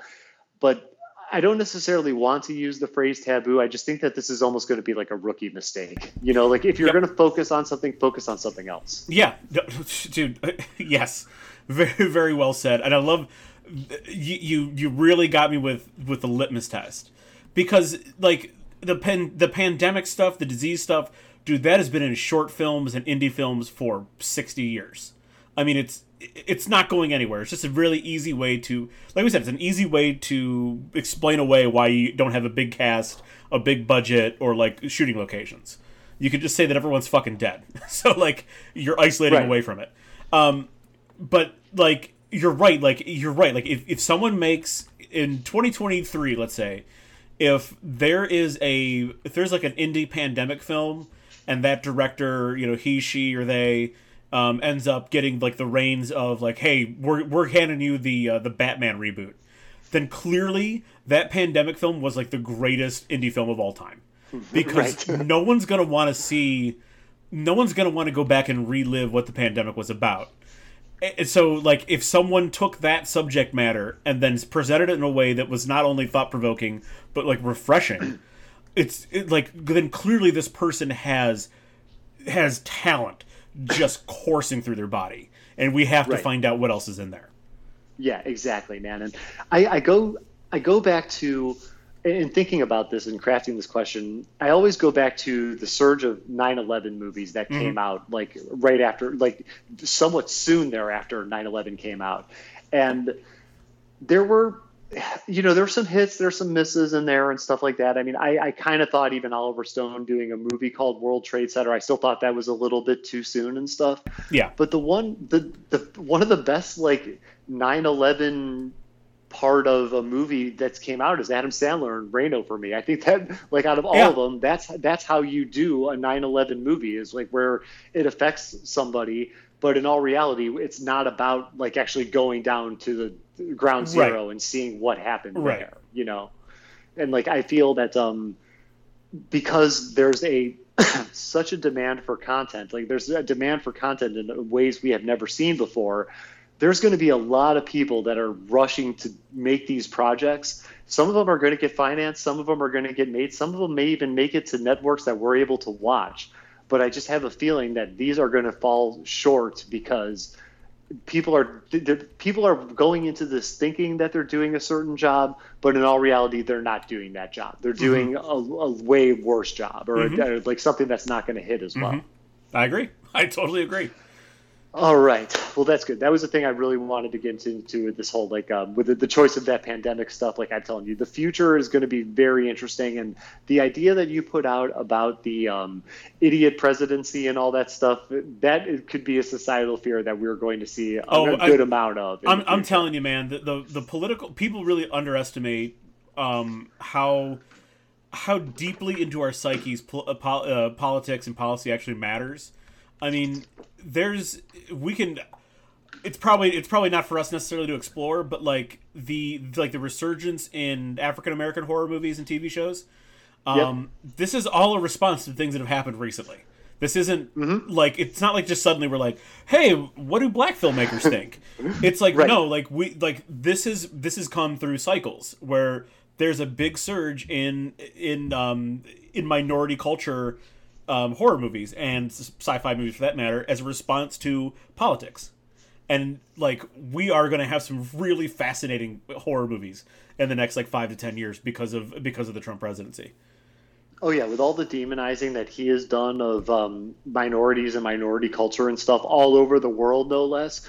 I mean, dude, we could be looking at like French Polynesian horror that's like revolutionary, So I'm pretty sure Trump I'm pretty sure he thrashed the French Polynesians at some point. Right? Oh, for sure. It's a shithole country. But no, like legitimately, like if you're looking for like a big tentpole sort of thing that's going to be like a very on the nose sort of criticism of the Trump presidency, I would not be shocked if by like 2023 we get a Dead Zone reboot. Oh, they're doing it already, I think. Are they really? No, it's Salem's Lot, I think, is up for a reboot. Oh, Salem's Lot, okay. one of those two, the Dead Zone or Salem's Lot, is up for a reboot through television. I believe it's going to be a show. I mean, Dead Zone was also a show, although it was very different from the movie and the book. Right. But regardless, like, the character Greg Stillson is Trump, basically. Mm-hmm. So. Okay. Yeah, that's one I'm not super familiar with. I know really that's Anthony Michael Hall is in one of the properties, the TV right? Show. That's the TV show. Anthony Michael Hall and is it? Oh gosh, who plays Greg Stillson in that? I think is it Sean Patrick Flannery, maybe. Gosh, I can't remember. But the TV, the movie is Christopher Walken and Martin Sheen. Okay, and Martin Sheen, I'm assuming, is the presidential fucked up character. Yep, Greg Stillson. Yeah. God, I tell you, Martin Sheen, that's just a role that he was meant to play as the leader president of the United States. Yeah, maybe he should play one in real life. I know, seriously. All right, man. So, going to get into just a couple wrap-up questions on the 4 shorts, and these are very similar to some of the questions that you had asked in the previous episode. And which of the 4 would you expand into a full production? I would legitimately. I think Pitch Black Heist has the most room for, like, if I were a producer, I think that's the one that would go, like, okay, I can make a 2-hour movie out of this for sure. Yeah. Like, there's definitely some tweaks in it, but like it would follow. Hollywood's not particularly original, so I would just be like, listen, how about Ocean's 11? But of course, the heist is going to be completely in the dark, and here's something I would do if I was the director of this. Instead of like a blackout scenario or like doing it through like night vision, which is what probably Hollywood, any studio would probably ask, I would have it fully lit. This feels like fucking indie movie bullshit trickery, but I think it'd be kind of fun. I have it fully lit, but all the actors actually doing this with blindfolds on. Oh wow! Okay, interesting. Just as an arty choice, just to show like that they can actually do it. Oh yeah, without a doubt, man. If you're going to go with a presentation like that, go with something unique and everything. Yeah. That's for sure. And yeah, that is a really interesting take. That is, I know that like I think like Lars von Trier has got like a movie that's presented in a very unusual way, as most of his are. But there's like some early stuff of his. They're all presented in an unusual way. Right. And there's like an earlier movie that it's supposed to like take place, like they use settings in this really crazy way. Like you're in one setting, I think, the whole time, but it's supposed to be different settings depending on where somebody's standing or something. Yeah, it's almost like a stage play where like everything's blocked off. And so like, I mean, literally like physically blocked off, and that's supposed to be like a city. Right. Yeah, exactly. Yeah. So something like that for Pitch Black Heist, I think would be a nice little twist on the whole thing. And like, you're right, that 15 minutes, like you're basically giving them a blueprint, and it's just like, okay, so you have these events, now fill in all the stuff between. Like, hey, maybe they get loaded longer or something like that. Right, exactly. Or, there's a little bit more of an intro. They practice stuff, they fail, they still haven't done it after all the times they practiced. So some shit like that. So right, exactly. Pitch Black Heist, definitely. And you could keep the twist too. It could still be like some machination of Michael Fassbender's doing. Like it could still be that sort of thing, but you can keep the twist too, even. Oh yeah, the twist. That's a twist you don't have to make any changes to whatsoever. That's exactly right, for sure. How about you? Like I went with. I think Make Your Maker. There's something there. Now, I'm not saying that the whole cloning process and eating should be an hour and a half long, but that little snip, there's definitely that is enough of a seed to build a real foundation of a feature presentation on. Chemma, I 100% agree, even though I didn't really like it. Right. I think that you can take that concept of people eating their own clones, and like that feels like maybe not like a full-length feature. That feels like a Twilight Zone episode, though. Oh, dude, I could definitely see that as a Twilight Zone episode. Yeah, you bet. They're rebooting that at some point in time. Oh, they already. Jordan Peele does it. That's right. Right. What channel is that on? It's Paramount Plus, baby. Okay, that's why I haven't seen it anywhere else. I've seen. I started it in the first season. It's fine. Like it's there's some good stuff there, but it's not. Considering what Jordan Peele has done and is capable of, I want more, but it's because it's CBS. That's okay. If you were if you were to rank just really quick the three shows for like Lovecraft Country, this Twilight Zone, and Hunters, what do you go 1, 2, and 3? I still haven't seen Hunters, so I can't. Okay. I can't qualify it, but like Lovecraft Country has some of the at least between what I've seen from Twilight Zone and Lovecraft Country, Lovecraft Country has like some of the more interesting ideas and execution of those ideas. Okay, I gotcha. Yeah, I'm like Lovecraft Country. Is the one that I'm like that I think is a little bit more of what Jordan Peele's going for. Yeah, Hunters seems like it's just something he put his name on, and like sure. I punted on. Like there's Hunters is it's like the greatest thing in the world. Like there's literally nothing else better than it, and then it's like the worst thing in the world. Like too fast, way too fast. Okay, so, gotcha. Yeah, gotcha. Yeah, but it's his career is just one that I'm just incredibly infatuated with. It's something that I like follow quite regularly, except for the fact the Twilight Zone thing. So, okay, let's do the inverse of that, and conversely, which film do you would suffer from being longer, bigger scope, etc.? Well, I don't know what you would do with fresh guacamole. So, yeah, right. I mean, I'll say that. Like, I don't know what you would do with fresh guacamole. However, I will say this: while I feel like there's a lot there with Day 1000. I still would keep that as a short movie, as a short film, and just change things inside that short film.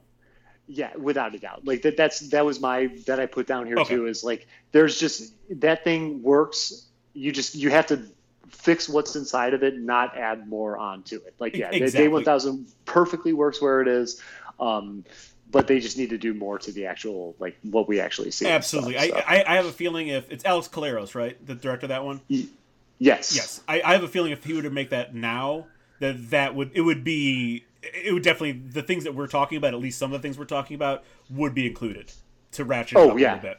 Oh, easily. Yeah, you bet. That is like, we gave it like the nice modern facelift. Exactly. Sure. Definitely, dude. Cool. So let's get into the honorable mentions. And I know you saved yours from last week and everything like that. So why don't you kick it off with one of your honorable mentions? Okay, I'll start with the one that I described it as when we talked about how how short films, like, really a lot of them just can't translate to longer films, or even like a TV show format. They just can't. This one is called The Workplace. And I'll give you the quick description. It takes place in like an indeterminate future or undetermined future. I don't know how it exactly. Can't remember the correct saying of that. But like a hypothetical future where so many things are automated that jobs don't exist. So there's like a lucky few people, either through wealth or just through selection, get to go spend their days fake working. Interesting. And wow, it's really like, and you get like the explanation. It's black comedy, dude. It's very dark black comedy, but like you get sort of the explanation of things right in the middle, where like a very Elon Musk or Steve Jobs-esque figure introduces his new product to the world. Presumably, he's also the person who brought like the complete automation to planet Earth.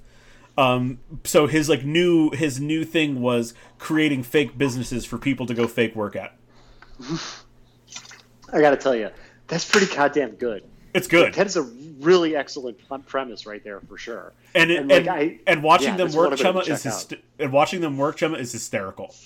Nice. It's sort of, you and I both work in like a corporate structure. So imagine a script that is almost entirely corporate buzzwords. Oh. Oh my god! Like just stuff like memo and like there's like a meeting and they're just like, we're talking team synergy. Oh, we're gonna we're gonna reach these peaks together. No one left, but like it's just like that kind of like dialogue over and over again. Right. It's fucking hysterical. Yeah, that does sound pretty awesome, actually. And it's amazing because you just described like every other meeting I've ever been to in my entire life. If you don't hear the word synergy, you're not in a corporate meeting. That's exactly right. Yeah, that's exactly right. Very, very nice. The Workplace. How long does that one run? That one, I believe, is, I probably should have included the time. Hold on, I want to say like 12 minutes. Okay. 12. It's under 10 minutes. Under 10 minutes. Yeah. Okay, very nice. Yeah. That's one that sounds really interesting. I'm gonna have to check that one out for sure. How about you? Throw one of yours out. Okay, my first one.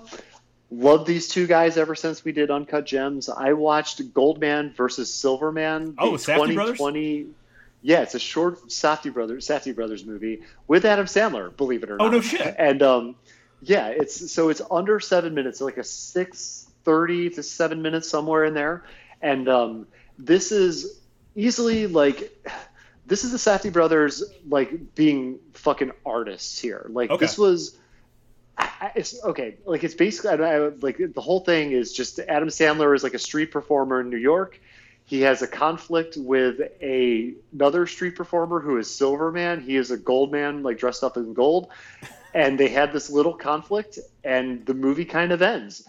And like once again, the Safdie brothers just really creating tension and like creating that uneasy feeling in you, because like the entire time you're just kind of waiting for something to happen and stuff like that. And it's a really good execution of some of the stuff that they put into Uncut Gems.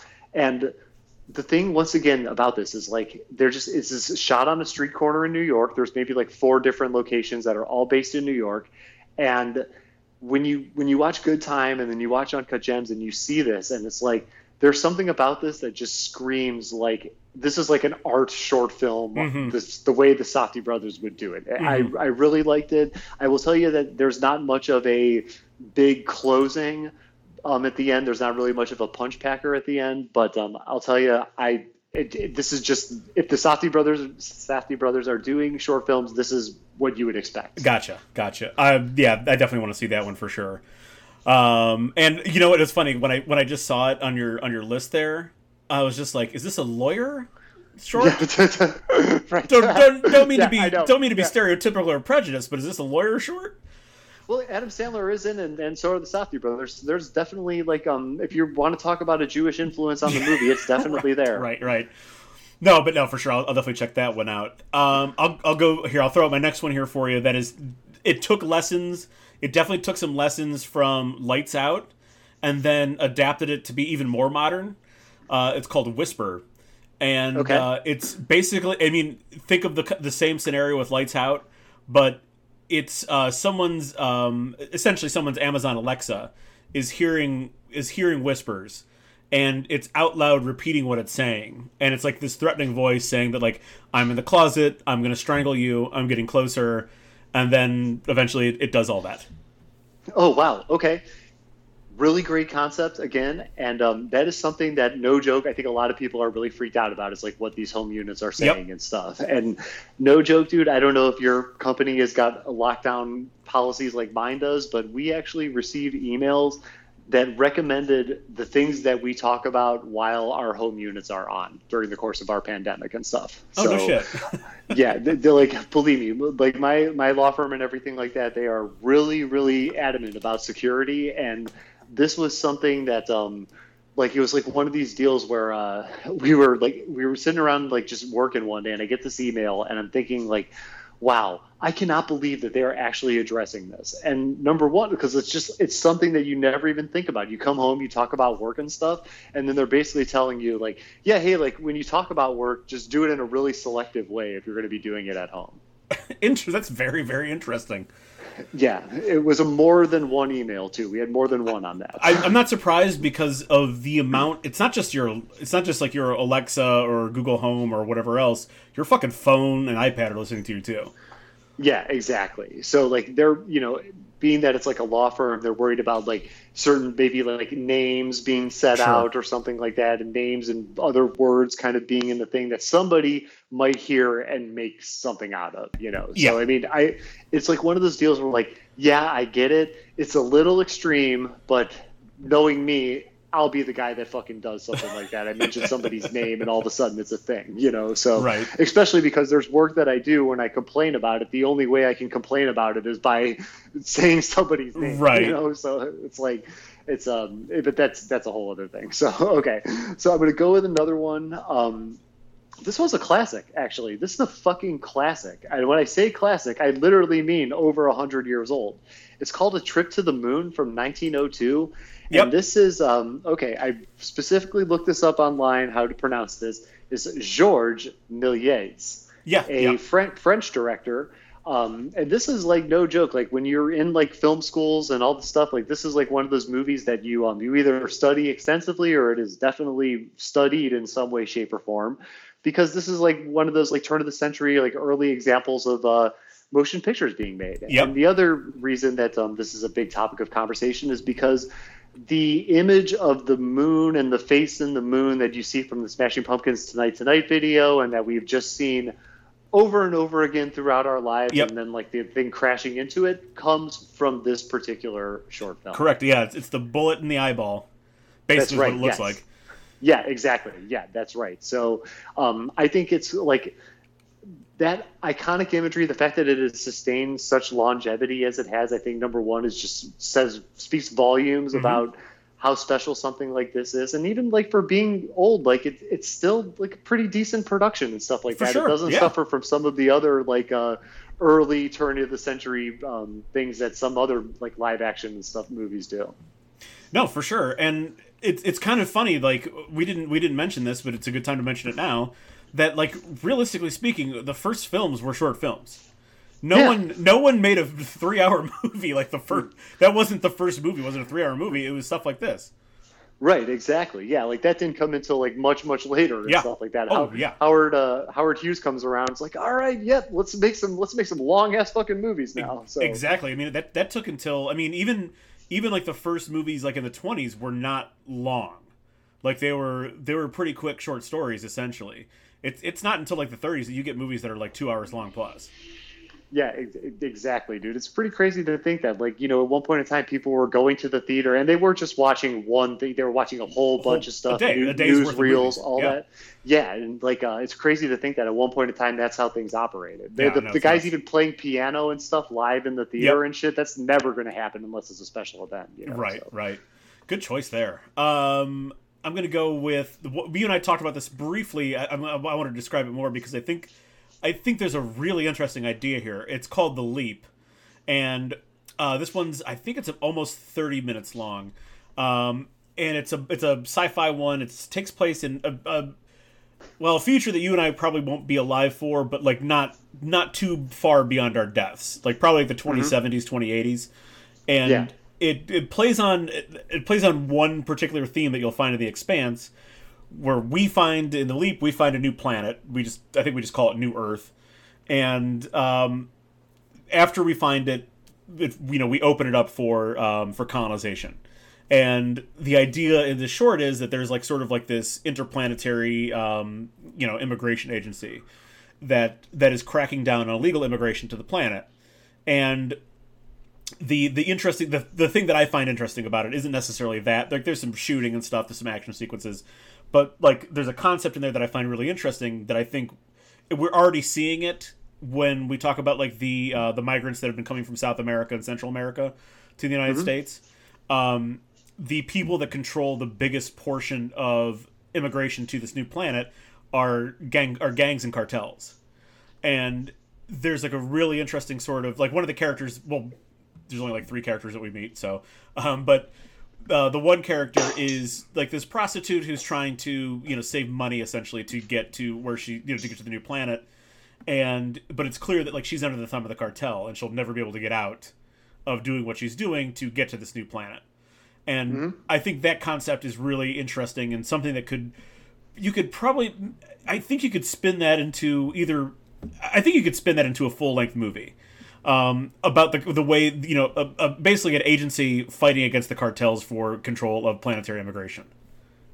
Oh yeah, that is something that like is waiting to be made right there. I mean, and I've watched this one. I like this one a lot. I thought this was good. Yeah, this was one you had mentioned this a while ago, and I think it was just like okay, we did the episode and then I just kind of turned it on or whatever, and this was good. Like it's good, and the entire premise is very, very simple to be able to be expanded into something bigger, dude. That is the concept of illegal immigration on a new planet. The illegal immigration thing is going to be with us for a while, so that's going to be something in the news. So it's going to be something that translates onto the big screen for sure. Yep, absolutely.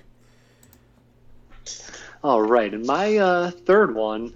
This is another classic, but not because it's from over 100 years ago. This is one that is 6 years ago. you got to go Kung Fury, man. Absolutely. This is just like, this is just something that is just it's filled with so much ridiculousness that you just can't help but like not enjoy it, you know? And I can't remember if they are expanding this into a full length, or if David Sandberg, not David F. Sandberg, yeah. If he's going on to do other things, but when I first saw this, like, it's almost like the first 30 seconds, you just seem to have you know what this is going to be about, or where this is, like, what kind of movie this is going to be, and then just throughout it, the ridiculousness just keeps getting cranked up to 11. It's awesome. Yeah, it's incredible. And last I heard, they were, I mean, who knows what in production means? That could mean a variety of things. Yeah. It may 10 years from now, it might be in production for the next decade, but basically it hasn't been canceled, so that's good. Right. Kung Fury is so fucking good. I personally would rather see this as a TV show, but it doesn't fucking matter. Just give me more Kung Fury, because this is an incredible piece of like, I don't know exactly how you describe it. Incredible piece of just fun filmmaking. This movie's fucking fun. It's so much fun. Yeah. Oh, exactly. Like, I remember, like, when hearing about this and stuff, and I was like, yeah, right, whatever. And you're watching it. It's like, oh no, that person just literally said that it did happen. Yes, you bet. It's so fun. It's just a nice throwback to, like, stuff from our childhood and everything. Yep. It's corny, stupid lines, but it still works. I'm sold. They can make it into a movie, TV show, do whatever they want. I love it. Can I give you a TV recommendation that you'll like because you like Kung Fury? What is that? Danger 5. Danger 5. Okay, I'm going to write that down. I've not heard of that. Do you have Amazon Prime? I'm assuming you do. Right? Oh yeah. Yeah. Yes, you bet. It's on Amazon Prime for free. Okay, very nice. Yeah, I need to like actually start using Amazon Prime more, because between The Expanse and the occasional like movie that I watch on there, like, I need to get into more stuff on Amazon. Yeah. Yeah, no, you'll enjoy Danger 5, and you'll know it's Australian comedy. You'll know exactly why I'm recommending it. So, okay. There you go. Very nice. Like that. I'll get to my last one here. This is a heartbreaker, and it's under 2 minutes. I think it's like 1 minute and 45 seconds, 46 seconds. This one's a heartbreaker called Player 2, and it's about this, like, speaks to the video game nerd in me. And I guess it was taken from the comment section from like a Reddit thread. Mm-hmm. And the whole thing is just this guy, well, I guess he's a guy now, talking about how when they were younger, his dad bought him the old Xbox, the big black Xbox that was like the size of a fucking, it was enormous. You could basically use it like a foundation it's like a big fucking cinder block. You could line a house with it and it would be like more stable. Oh yeah. But and then, his dad dies when he's young, and he kind of leaves, he's despondent, leaves the Xbox on the shelf for a long time, and then, one day when he's a little bit older, probably a teenager, picks it up again and plugs it in, and hey, it works. Lo and behold, it works. He starts playing, I can't remember the name of the racing game specifically, but starts playing a racing game, and it uses, especially in older racing games, you'll have a ghost car chase. That like mm-hmm. is like sets like the high, the low, or the high score, low time, whatever you want to call it. And that ghost car is his dad's time. And so every time he plays the game, he just plays that game and lets his dad win every time to make sure that ghost car, his dad's ghost car stays in his life. It's fucking heartbreaking in under 2 minutes. Oh man. I'm fighting off the cry ball in my throat just hearing you talk about it. Legitimately like a beautiful little movie for, that's like no interesting shots, nothing crazy. It's a beautiful little movie. You could watch it like right now, and by the time I'm done speaking, it'll be over. But it literally is a tearjerker, and like that. Those are the kind of things that like those kind of movies when you in like the same way with Lights Out, the same way with Player 2, some of the other short ones we talked about. When you get like that kind of like emotional imprint, like that's a good job making a movie, buddy. That's how you do it.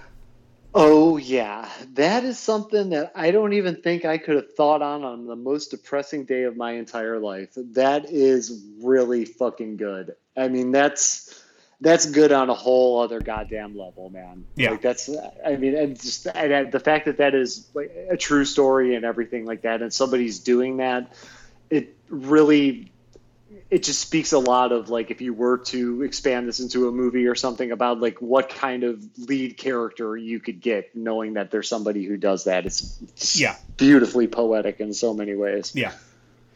Oh wow. Okay. Jesus Christ! I gotta get the freaking Kleenex. I did not expect to be moved before 5 o'clock today. I'm sorry. all movings take place after 5, but that was pretty good.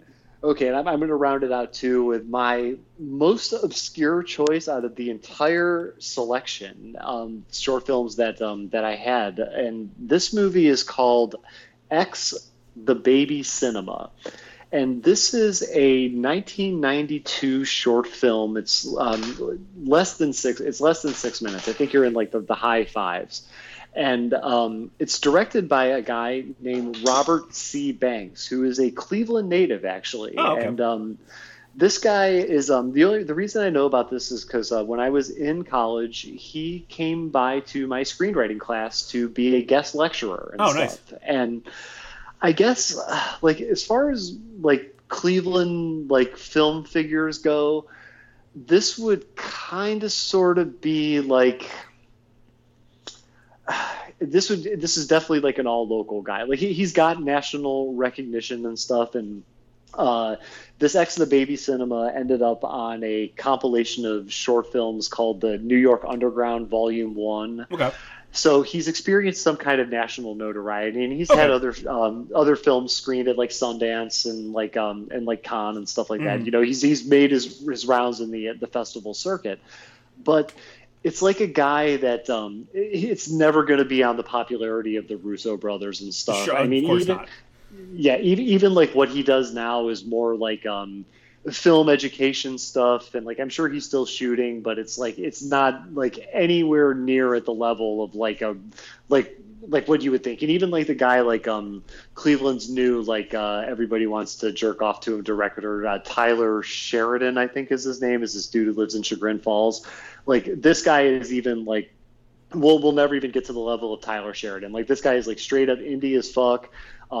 He is like, I'm sure if he had the opportunity, he would do it, but it's just like right now in his wheelhouse is more of like films as art, not necessarily like films as money and stuff like that. And right. And this dude, Robert Banks, is like insanely knowledgeable. And like the one thing that really like just sold me on this guy was he did this like 5-minute plus like uninterrupted monologue during this lecture about, you know, Hollywood recycling the same idea and everything. And he started with I Am Legend and traced it all like basically all the way back, like the Omega Man and beyond, you know, this idea and stuff like that. And I remember listening to it, and I remember like just this was like new information to me at the time, and I was like, wow, the dude's like really fucking smart. And he goes on and just like talk about a lot of other different things, and this dude's got a lot of stories to tell. Very, very cool guy. I never like shook his hand or whatever. The extent of me like my contact with him is just basically listening to this lecture that he did. And this X the Baby Cinema is kind of like one of those this would be like one of those like Cleveland film things that this is just like a really underground thing. This is a really niche kind of thing is what I'm trying to say. Yes. Gotcha. Yes, but it's cool, you know, giving the guy, local guy, a little bit of props, and it's something that with people in Cleveland, particularly, like, I kind of wish like people knew a little bit more about this guy, especially like the Cleveland like film crowd and stuff, you know, like the people that are in on it, like even just like it's like these guys that like, you know, only like a certain people know about. And I think if you're local in the area, if you're doing film and stuff, this is a guy that Cleveland wise you should know about. Gotcha. I'm actually really interested to check it out too. Got to support the local guys who aren't named, you know, Russo, because they're fine. Right. Yeah, exactly. They'll be totally fine, and believe me, they will be single-handedly propping up the Cleveland film anything for a very long time. You know, yeah, exactly right. All right, Chemma, so we're about wrapped up here. I just real quickly I had a couple questions that I wanted to ask you that I forgot to ask you last time. Was there anything that you noticed about the world of short films that maybe we didn't talk about in any real meaningful length here? World-wise, like Are you talking like what we see on screen, or like the actual production like part sides of it? Anything doesn't matter. Like the Jesus Christ. Well, like other than like just some of the balls to the wall like creativity and stuff that we talked about, and like just the fact that these things they're just like their own identifiable properties. Like these short films are their own thing. It's amazing how, like, I guess basically like how cool and different short films could be than some of the regular stuff in Hollywood. Yeah, it's like drinking film concentrate. Yeah, that's a really good way to put it. Yeah, film concentrate. God, yeah, it's like drinking film concentrate. Can I this was something that really surprised. Well, I didn't say it surprised me, but like this is I know we mentioned this a little bit in the previous episode. That like short films seems to be the realm of a lot of like sci-fi and horror. Seems to take place in short films. Not surprised. Like there's just some concepts and things that just lend themselves in those genres to short films. I was really, however, surprised considering the prevalence of things like sketch shows. I was surprised at how few direct comedies there are. Oh, really? I mean, Stand By is a comedy, I think, but like not. It's a dramedy. It's a dramedy short. I like. Right. I didn't really find that many pure comedies. Yeah, it's like it almost seems like what we think of comedies like in shorts are almost like just TikTok videos and stuff like that, or like little. I don't know. You're definitely onto something there. Like, and I can't decide if it's just one of these deals where like people would just rather see a sketch show, or if comedies in this format exists in other ways. But I guess I noticed that even out of all the different lists and everything that I saw, no one's really like trumpeting a lot of like short film comedies. Right. And I mean, I know they're there. Like I for sure know that they're there, but like it's just not like so like the website that I know I sent you to the main website for Limbo, to Dust TV, and like that's like a whole. I mean, that's a whole independent website filled with, I think it's got to be like 300 or 400 short films that are all sci-fi.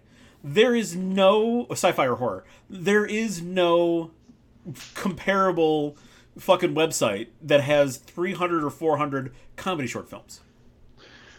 Yeah. Wow, that's a really fucking interesting thing. I did not know about that. Yeah, so I don't know what it is, considering that we, as you know, consumers of Western pop culture, we are very familiar with the comedy short in a sketch format. Right.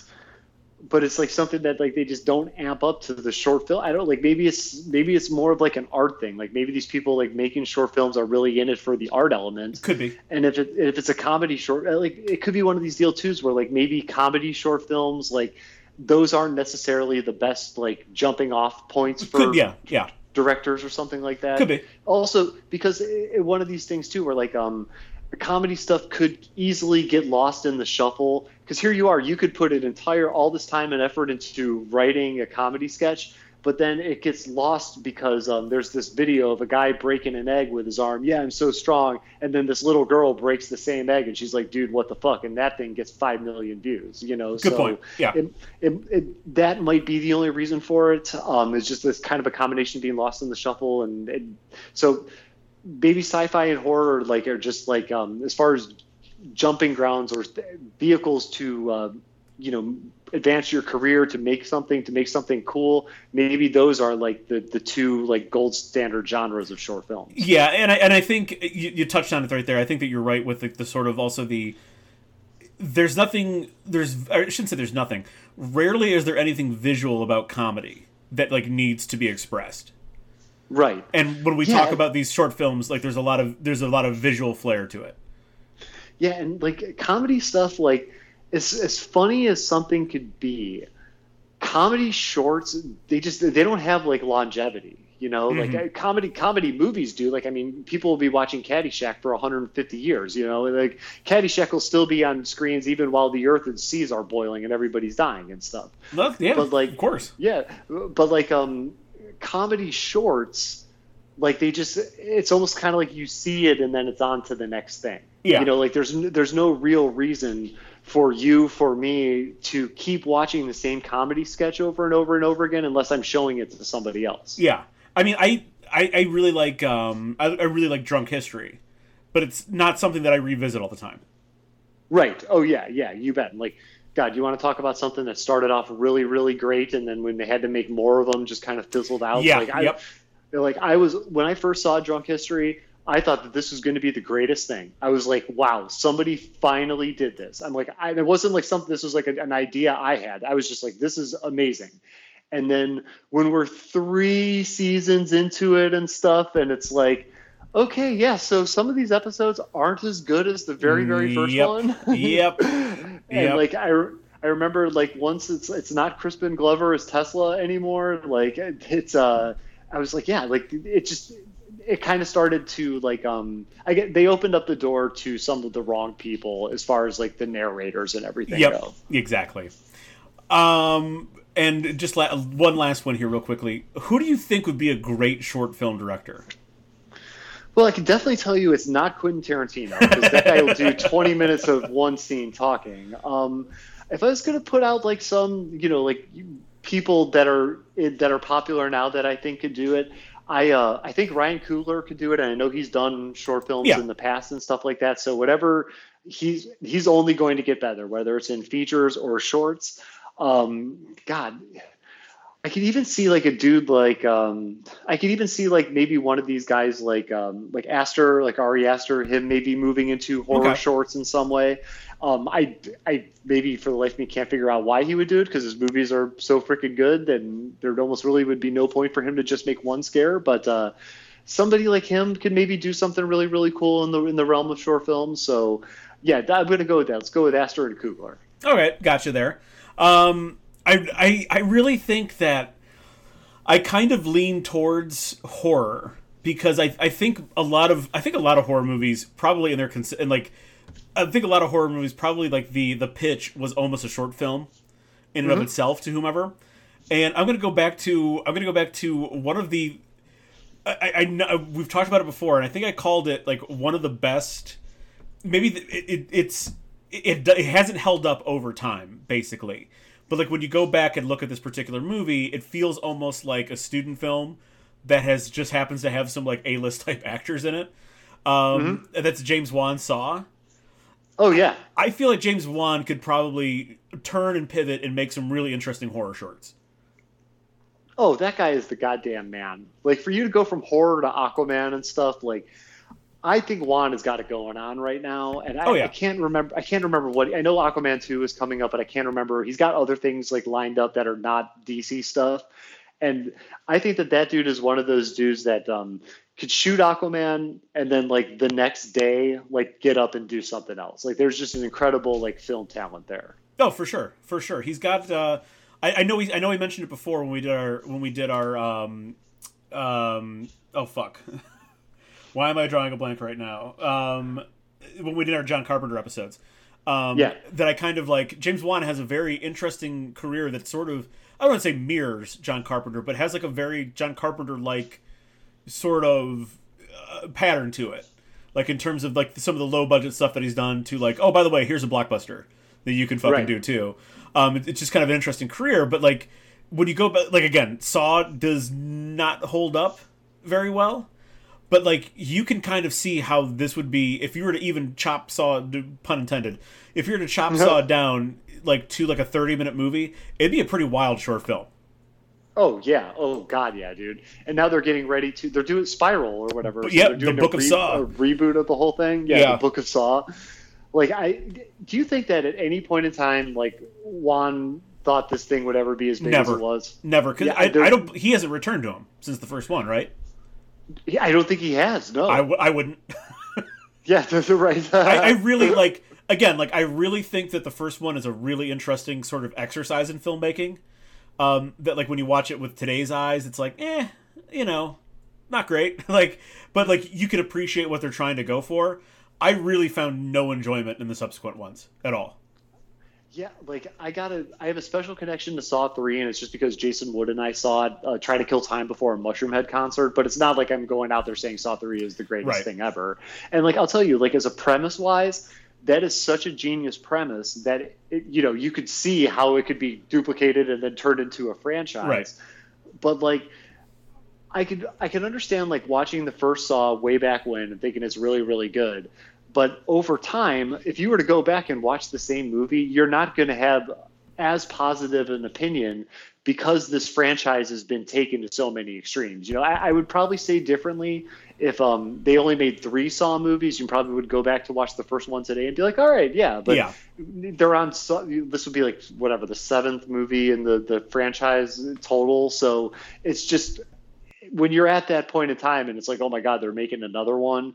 No matter what, you're not going to have a less positive opinion of Yeah. the first one. Exactly. Definitely. Exactly. All right, Chemma. Any final thoughts here on our on your short films here, and then kind of on the short film thing in general that we're doing? Okay. Other than I would love to do this again. Like seriously, if there's ever one of those times where it's just, hey, let's pick 3 short films and fucking watch them and do an episode on it, I think that that's a really great idea. I forgot how much enjoyment I get out of the short film stuff. I echo that sentiment as well, and I am looking forward to our next episode. We're going to continue our short film festival. We're going to be watching the short film animated anthology Love, Death, and Robots. So we're going to be kind of pressing into some territory that we don't really normally talk about, because I really can't think of another time that we've talked about anything that was fully animated. Yeah, no, we haven't. I don't think we have. Okay. So, and part of the reason why I picked it was, one, because of that. It's fully animated. It's kind of new territory for us anyway. As two people who, not that we're not fans of animation, but just lower on the list of Right. things that we enjoy. So lower on the list in that regard, but also because, Chemma, and I asked you this before, but like I couldn't think of anything else that fits in with what we're doing that we could watch other than just more short films. Right. Yeah, exactly. Like this is a cool, like this almost seems like just something that was just like given to us specifically so we could do this. Like, hey, Yeah. here's something cool for you guys to watch, and I'm very excited to check it out. Yeah, it's I've already seen it all the way through. I think there's like 17 total films or 18 total films, something like that. And I will say this: there's going to be a lot of stuff that there's going to be several things that suck. Okay. And there's going to be several things that you're just like, oh, this sucks. But there's also, it's one of those things because and I think this is one of the interesting things about Love, Death, and Robots, that they did just like, here, I think I want to say Tim Miller produced it, and someone else who's also equally famous produced it. They basically just said, yeah, whatever you want to do is whatever you want to do. There's no restrictions on time length. There's no restrictions on content. Do whatever you want. So in that way, yeah, there's stuff that sucks, but like, yeah, not everything's going to be a hit. If you let people do what they want, not everything's going to hit the same way. That's exactly right. When there's 17 of them, not all of them are going to be good. Right. Even when there's 5 of them, there's pretty much a shot not all of them are Right, going to be exactly. good. All right. I don't have anything else. Chemma, you want to lead us out of here? Yeah, you bet. Everybody out there, thank you very much for tuning into the second installment of the Occasionalist Short Film Festival. This is Adam Chemma, Matthew Pagel. We thank you very much, and we will see you next time. Take it easy.